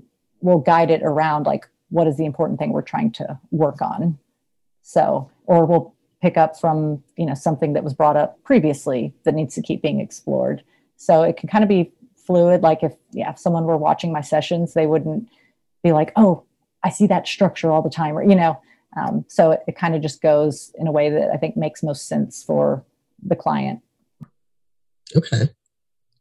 How would you say your clients describe or experience you? I think they see me as very insightful. I'm very into insight-based therapy. I used to feel ashamed about that because I feel like you go to school and it's like, that's the old school ways, talking, exploring. And now it's all about somatic and embodiment. And it's like, I believe all that stuff too, but I can't help it that I really love understanding things. That unlocks a lot of stuff for me when I know what's going on and why. And so that's just where I lean, is trying to pull apart stuff and, really like get at it. So I think clients end up seeing that there's a lot of insight that happens. I think they've experienced me as very non-judgmental, which, to be fair, I mean, every therapist should be, but I think that's something they really feel like, that clients can feel very at ease very quickly because they see me as a real person. I'm very much myself. Like, I don't know how to not be myself, and that feels gross to me. like I just can't not be. So I think my authenticity comes through, and that helps them feel like they get to be the full version of themselves as well. And that, I'm approachable. I don't imagine many people see me as intimidating at all. That I'm funny. There's a lot of jokes, like probably inappropriate ones at times, but definitely laughing a lot. And then also that I'm pretty honest and can be challenging. So that's the thing I have to pay attention to for myself in session, is because I can be so analytical that I almost forget the feelings part sometimes. And it's like someone will share something and I'm like, well, I'm going to challenge that thought, which, so I have to, make sure I'm being gentle still with it, so they know that I still see them, but I think that's something a lot of clients get from me that they can appreciate, is that like, I'm going to push back or be kind of matter of fact about things at times. And you are funny. You can validate that. Thank you so much. Are you a therapist who will laugh or cry with your clients? Yeah, well, definitely. Laughter, a lot. I can't think of any session where there wouldn't be. Okay, to be fair, there's heavy sessions where I'm not cracking up, Right. Like so much laughter. Because to me, like, I don't know how we don't laugh at the absurdity of who we are. Like, it is the most relieving thing for me to, I don't know, just call that out, or like, oh God, being a human, ugh, or like, just, it's ridiculous. Life is so absurd. So I'm always laughing about something, or joining a client in their own humor too. And then crying, I will let myself do that in session as well. And I'm not a crier, like on my own, I can cry and whatever, but I'm just not a warm, fuzzy person. I don't think that's how people experience me. I don't think I'm cold, but it's just like, so I'm not easy to cry, and there's nothing a client can do to disturb me. So if I ever cry, it's not like a dysregulated, like, oh gosh, that was heavy, or now I'm like, this is too much for me. Like, nothing ends up being too much for me. So it's usually triggered by a client when I'm witnessing them sink like deep into their unworthiness. Gotcha. Because a lot of we can see people feeling not good about themselves, but it's like, there'll be those moments where I'm seeing them go there, and it's like, it pains me, because I'm like, oh God, I wish they could see themselves through my eyes, right. And it just, like, it hurts so bad. And so if I feel emotional about it, like, I want to share that, not as some tactic or like, stop being mean to yourself, it makes me sad, but because like, oh my God, like, there is so much power and beauty within you. And the fact that you can't see it hurts my heart. And I wish you could know this, so it's going to come out really naturally because of how meaningful it is in that moment. Yeah. Yeah. It's those touching moments. Mm-hmm. Those are the ones that get me. Yeah. Yeah. I'm not going to hold it back. Like, that would feel weirder to me. Right. And even if I've teared up at times where I'm just like, oh God, what the fuck are you doing? Like, I've had to check myself with like, are you making this about what's happening? But then I realized, like, no, they just shared something really awesome, or a thing that, like, I am so proud of them for that. And I don't even know if they recognize how proud of themselves they should be, just so you can get caught off guard. Like, as a therapist, where you're like, oh shit, that was moving. And didn't even know that was going to happen. But I feel like it'd be a disservice to not let clients know how we experience them. Yes, totally agree. Totally agree with that. And when I say crying, I'm not talking like bawling. I'm talking like a straight tear or two, Exactly. Yeah. I've like teared up. It's kind of come down my face. Yeah. We're not like, give me the tissue. Oh God, I need a moment. Yeah. There's a difference. Yes. Yes. How do you define holding space for someone? I love that phrase too, because it's such a therapist phrase. Right. So therapists. And all of us therapists, right, when we're talking to other like non-therapists, I love all the words that we have that are so like normal, just like holding space or dysregulated or trigger, or it's just like, isn't that how people talk? Like, but yeah, I see it as like basically allowing a client to sit with themselves, be it difficult feelings, joy, whatever, but for them to safely experience themselves, knowing that there's no agenda, timeline, there's no expectation, that nothing about that moment needs to change, that I don't need anything from them. And it kind of connects with the self-compassion piece too, because some of how I try and work with self-compassion is modeling that as well, and so holding space looks like letting them see, oh wow, you can be any version of yourself, or feel something so intensely that you're kind of freaked out by it, and you are okay. And I have no issue with you here. I'm not scared off by you. There is so much space for you to be all of this. And that hopefully that, slowly helps them learn like, oh, I don't have to be scared off by myself either. Like I can feel all of these things and learn that the space is big enough for all of me. I am not going to explode out of this world and be, it's kind of letting them fully be with themselves, with no pressure being put upon them. And yeah, again, hopefully they learn like they deserve that and can provide it internally. Good answer. I like that one. What is the best advice you've ever received from a supervisor? Oh, so many things. And then also so many things where I'm like, you've probably had this client, our clients have probably had it in therapy. If someone were to be like, so how was therapy? What'd you get from it? They're like, no, it was great. And they're like, what did you learn? They're like, I don't know, but I know it was great. They're like struggling to figure out, what did I get? What did they ever say? So I feel that with like, that there's been so much that I've learned or received. And I'm like, oh, it has shaped me. There's so much good stuff. And I'm like, and what were they? But one that I think always stands out and that I use with clients, myself too, is that idea of process versus content. So that, clinically for therapists, yes, we pay attention to what a client is obviously saying to us, but the important part is to notice what is the process going on underneath it, right? Because that's what's effective. If we just follow along, right, with the story of like, well, this person did this and this did this. Okay, could you try this? It's like we're ignoring so much of what's going on. And so that is always such a helpful thing for me to remember if I'm getting lost in a session too, or I feel like we're not doing much. It's like, okay, what process is going on here? What's underneath this versus just what are we talking about? So that I think is just like so major.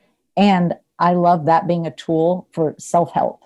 Even I've told my clients this idea of like how it's a thing therapists do, but like when you're with yourself and you're getting caught up in so many thoughts, being able to pause and say, what's going on here versus just, what am I thinking about?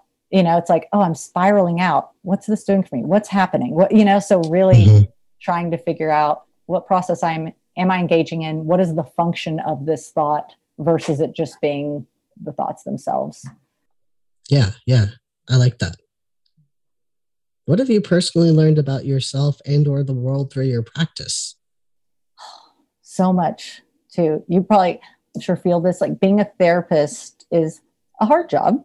It can be very difficult, but it's like one of those jobs that you're like, I have grown in so many ways. Like I don't even know who I'd be without this job, like developmentally. I mean, I always worked on myself and, all of that, but it's like, you just learn so much from your clients and from the practice of working with clients. Totally. It's just like, it's so profound and amazing. And I think clients probably don't even recognize like how much we're getting just through the experience of knowing them, and the privilege of being a witness, that they let us in is so powerful. So, I mean, I think some of the big things, like we're all more similar than we are different.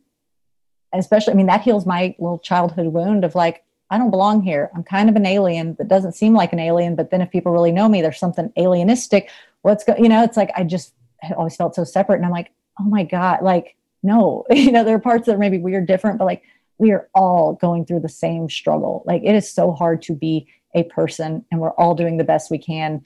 And it helps me trust in the connection, and that like we are seen in this world. We are known because we just share this condition. So I really love that. And that's the thing I wish we could like implant in our clients. Like, oh God, I wish you could just be a therapist for a bit. Yeah. Hear that like, like this is also normal. You're not alone in this. Yeah. Clients can feel so alone with what they're going through. And so I love that we get that privilege of being like, oh shit, I have seen all this pain. I hear all this stuff like, oh, I'm good. Like we're all good, So I like that normalization and that connection part. And that knowing like, there's nothing wrong with me. Yes, there are things we struggle with, but like, there's nothing wrong with me and there's nothing wrong with you. And then also, maybe this is more like a depressing side, but there's no solution to life. I think in therapy, it's great. And I love that people love therapy, right? People are like, oh, totally get therapy. It changed my life, whatever. But therapy also highlights the stuckness of being an individual. You know, like we can put therapy on a pedestal as clients or therapists of like, if someone would just go to therapy, they'd work out all their issues and then they'd be healed and whatever. But it's like, sure, there can be progress, but we also have to remember like we're stuck in this world and this world has suffering and like there are unchangeable things. And we can't just see a problem, solve it and figure out how to make life be great. Like it is this ongoing relationship with the world and with ourselves. And that ends up making me feel better a little bit because it creates less of a failure feeling too of like, why am I failing at life? It's like, why do you think you're supposed to beat life? You know, so right. Yeah. Opening up a little bit to be like, oh, there's some inherent struggles here that I'm up against. And also like, what does that even mean? Yeah. Like to fail at life. Like, what does that even mean? You know, that's I love that. Yeah. We're so certain about it. Yeah. We're like, I'm failing, but I love that question of what does it mean? Cause we're like, well, I mean, I don't know, but I just know that I am. Like, I mean, really the only failure of life is death. Or the completion of life. I mean, I don't know. Well, I mean, you know, but like life fails when we in die. that technical sense. Yeah. Yeah. Mm-hmm. Yeah. Like everything else is just, it is what it is, right? Yeah. Just part of it. Yeah. Yeah. So that's good. And then I think one thing too, that like, because with clients, I feel like so many of them need permission to do something, you know? And so it's really highlighted for me, like how much we have to be our own permission slip in life. And because no one's looking out for you. And I don't mean that this is a cruel, harsh world. No one cares about you. It's just like, no one's out there paving the way of like, oh, this is what you most need. And this is the world that will make you the happiest. So go on this path. Like no one's doing that for us. And so it is all up to us to decide like, what are the choices I'm going to make, you know?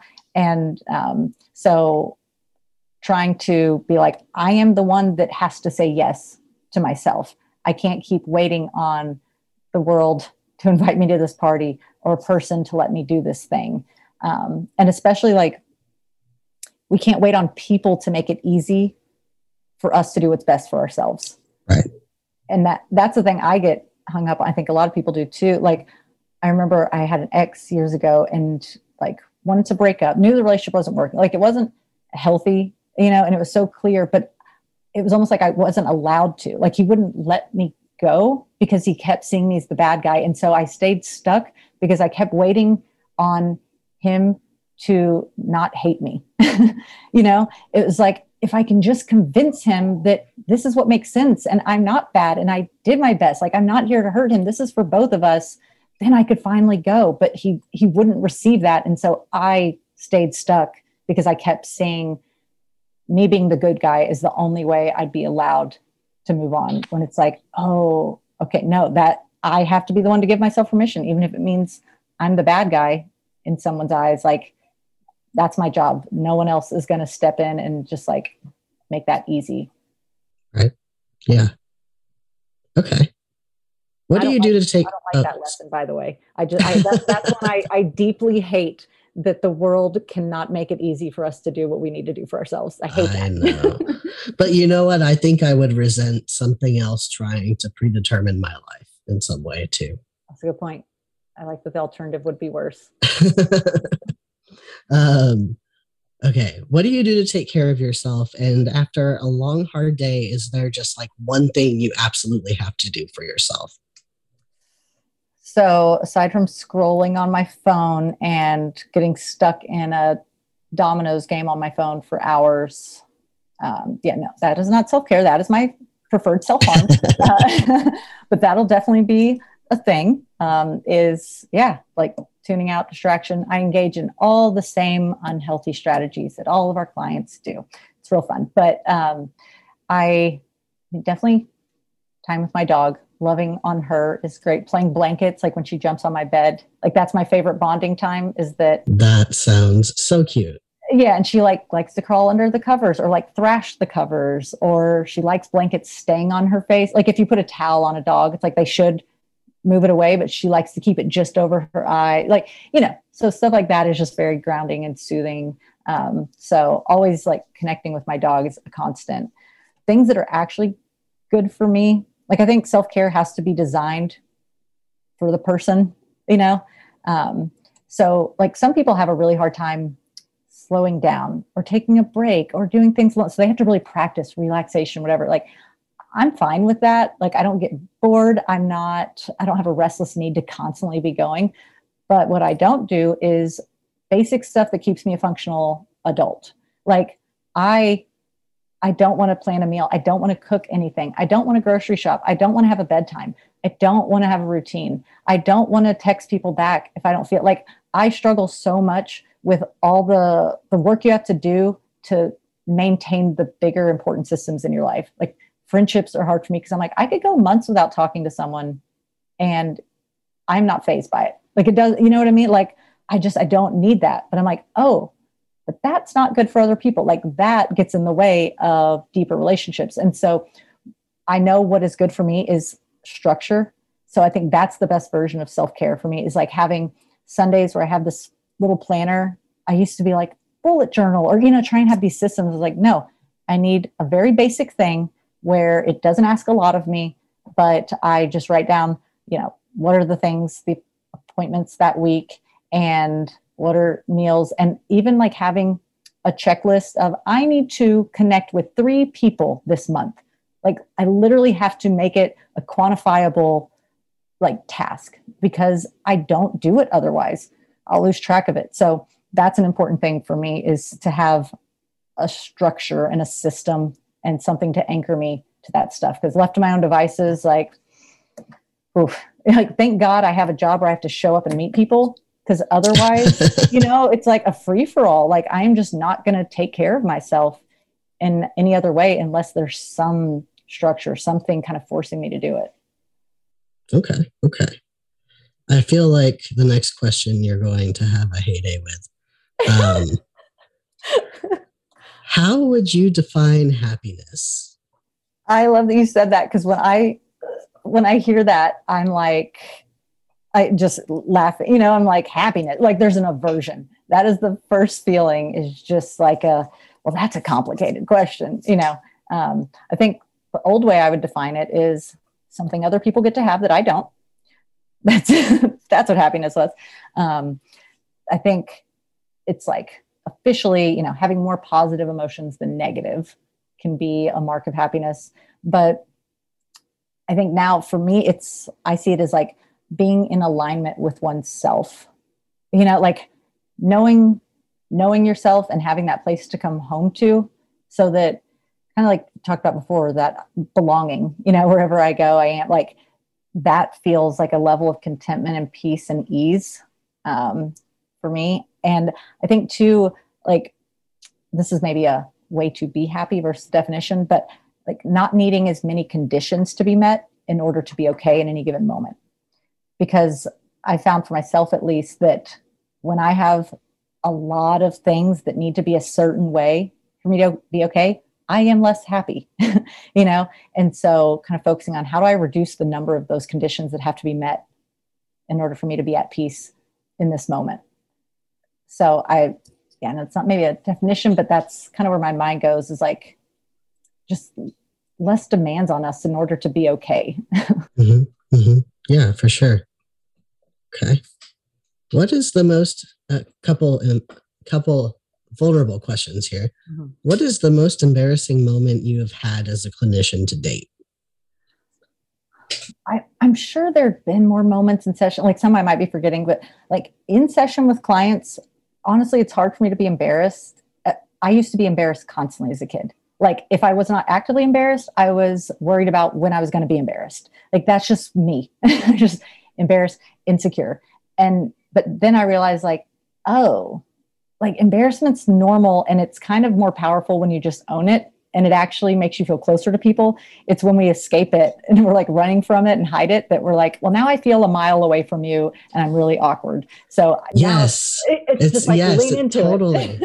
it. And it's kind of like people, that's similar to like people like worrying about being awkward, and like, it's the worry about being awkward that makes you awkward. You know what I mean? Exactly. It's like, go be awkward. It's like, people are good judges of character, like people can see through people, you know what I mean? Mhm. And so we work so hard on like having a mask or being like, I just don't want someone to see this part of me. And it's like, oh, don't worry, they see it, but okay, you've got the illusion that it's not seen, whatever makes you feel safe inside. And so, yeah, people know when we're uncomfortable, we're whatever. And so it is just so freeing to be like, oh, they're already gonna see it. And it's way cooler when I'm at peace with it too. Like if I'm afraid of being awkward, I look twice as awkward when they see my awkwardness around my awkwardness. Yep, always. So yeah, I love that. Just like embrace the thing. It's going to make it easier to interact with the person. But Right. like, so yeah, it's hard to think of in session, but I've had two. It was outside of session where one, I was running late per usual, story of my life. So I was running late to my first appointment, and my office is great in that there's a like back entrance, front entrance. And so, but I was like rushing through the parking lot like a crazy person. And there's this really tight corner and there's like one of those mirrors, those like rounded mirrors to try and see, but I was just flying through, and my client was coming at the same time. And I almost got in a head-on collision with them trying to. Oh, that would be awful. I know. And so that one I felt very embarrassed because, so many layers of like, I'm not a professional and I'm running late and like, oh my God, I'm about to charge. And like, I was highly embarrassed about that and felt just like, oh my God. And then another one, this was awkward. So I was out on a boat party and I'm in a swimsuit drinking. And then I see a guy and I'm like, he looks familiar, but I can't place him. And he comes up to me and is like, Callie, good to see you. And I'm just like at a loss. And so my thought was like, did I go on like a Bumble date with him? Like, so that's just what I assumed. And it turns out it was a client. Like, so oh no, so bad. Cause I'm like, oh God, he probably registered. Like, I don't know who you are. Cause he had to like remind me, he was like, for therapy. And I was like, yeah. Like, so I felt so, it's like, I don't have any shame about not remembering because we didn't see each other for that long. And but I felt bad on behalf of him. I'm like, oh my God, I don't want that to like make him feel insignificant in that moment. And then now that I know he's my client, the rest of the time we're on this boat together. You're stuck. I'm literally stuck on a boat with this client where I'm just like, oh God, this is breaking all the like rules of how you're engaging with the client, and I tried to like kind of stay separate and stuff, but I'm just like, yeah, just getting drunk in a swimsuit with a male client. Like, yeah. So that was something. Gotcha. That's a good one. Okay. Next question. Are you in therapy or have you ever been in therapy?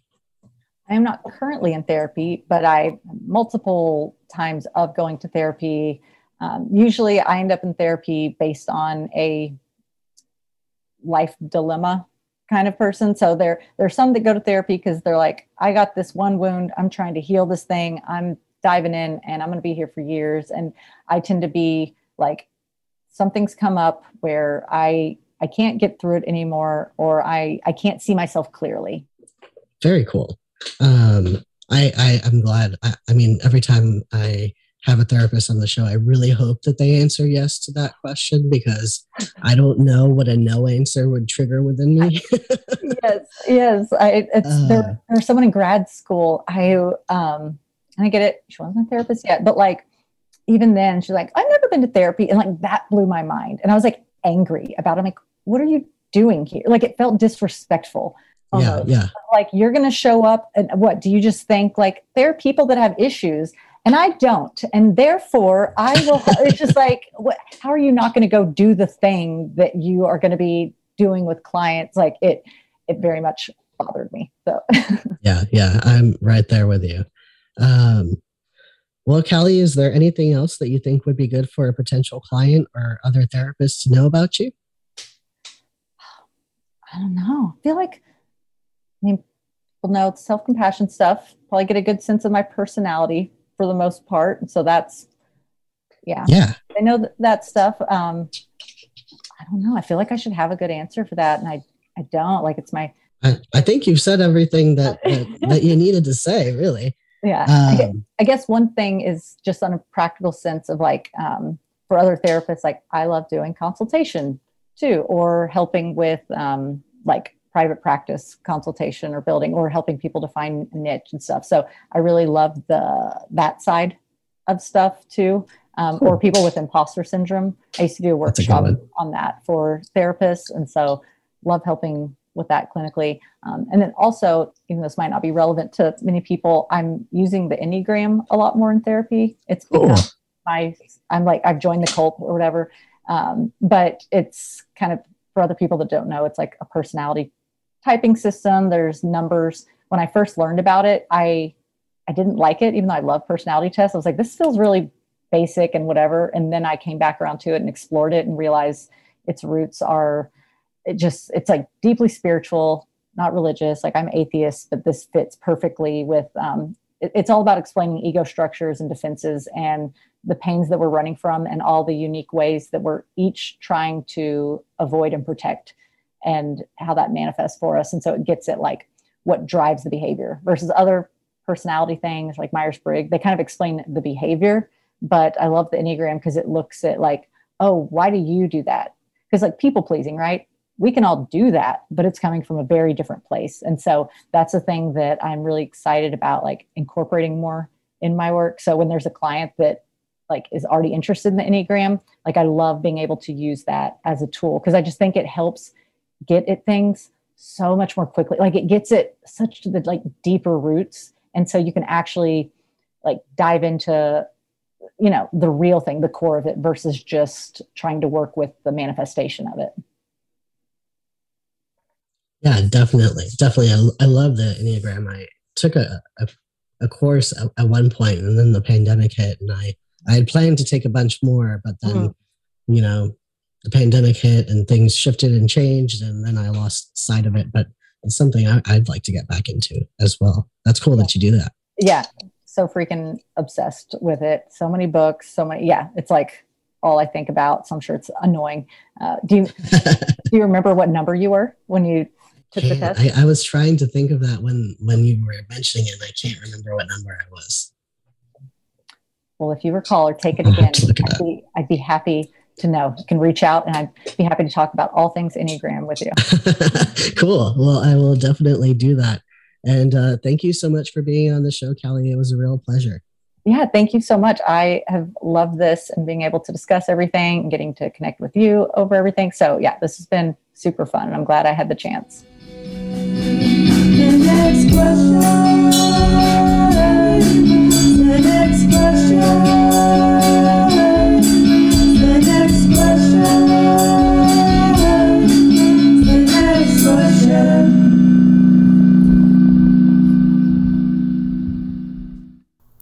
Thank you for listening to Next Quest Podcast. I learned something new today, and I hope you did too.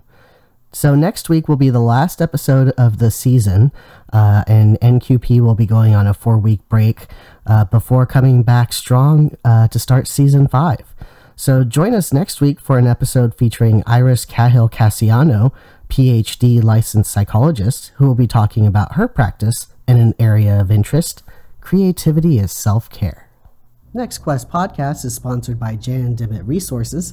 Save yourself the time and stress of credentialing and let the experts at Jan Dimmitt Resources do what they do best. For over 20 years, Jan Dimmitt Resources has provided administrative support and credentialing services to mental health professionals in Texas and beyond. Visit their website at jandimmitt.com. That is JANDIMMITT.com, or call 512-731-5725 for more information on all the ways they can make running your practice easier for you. Next Quest Podcasts relies solely on donations to keep this project going.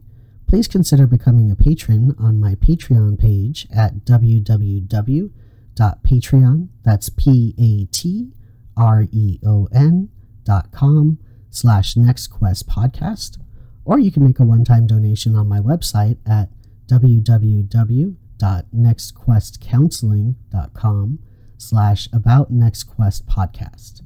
You can also support the podcast by liking our Facebook page. Until next question, this is Noah Garcia signing off.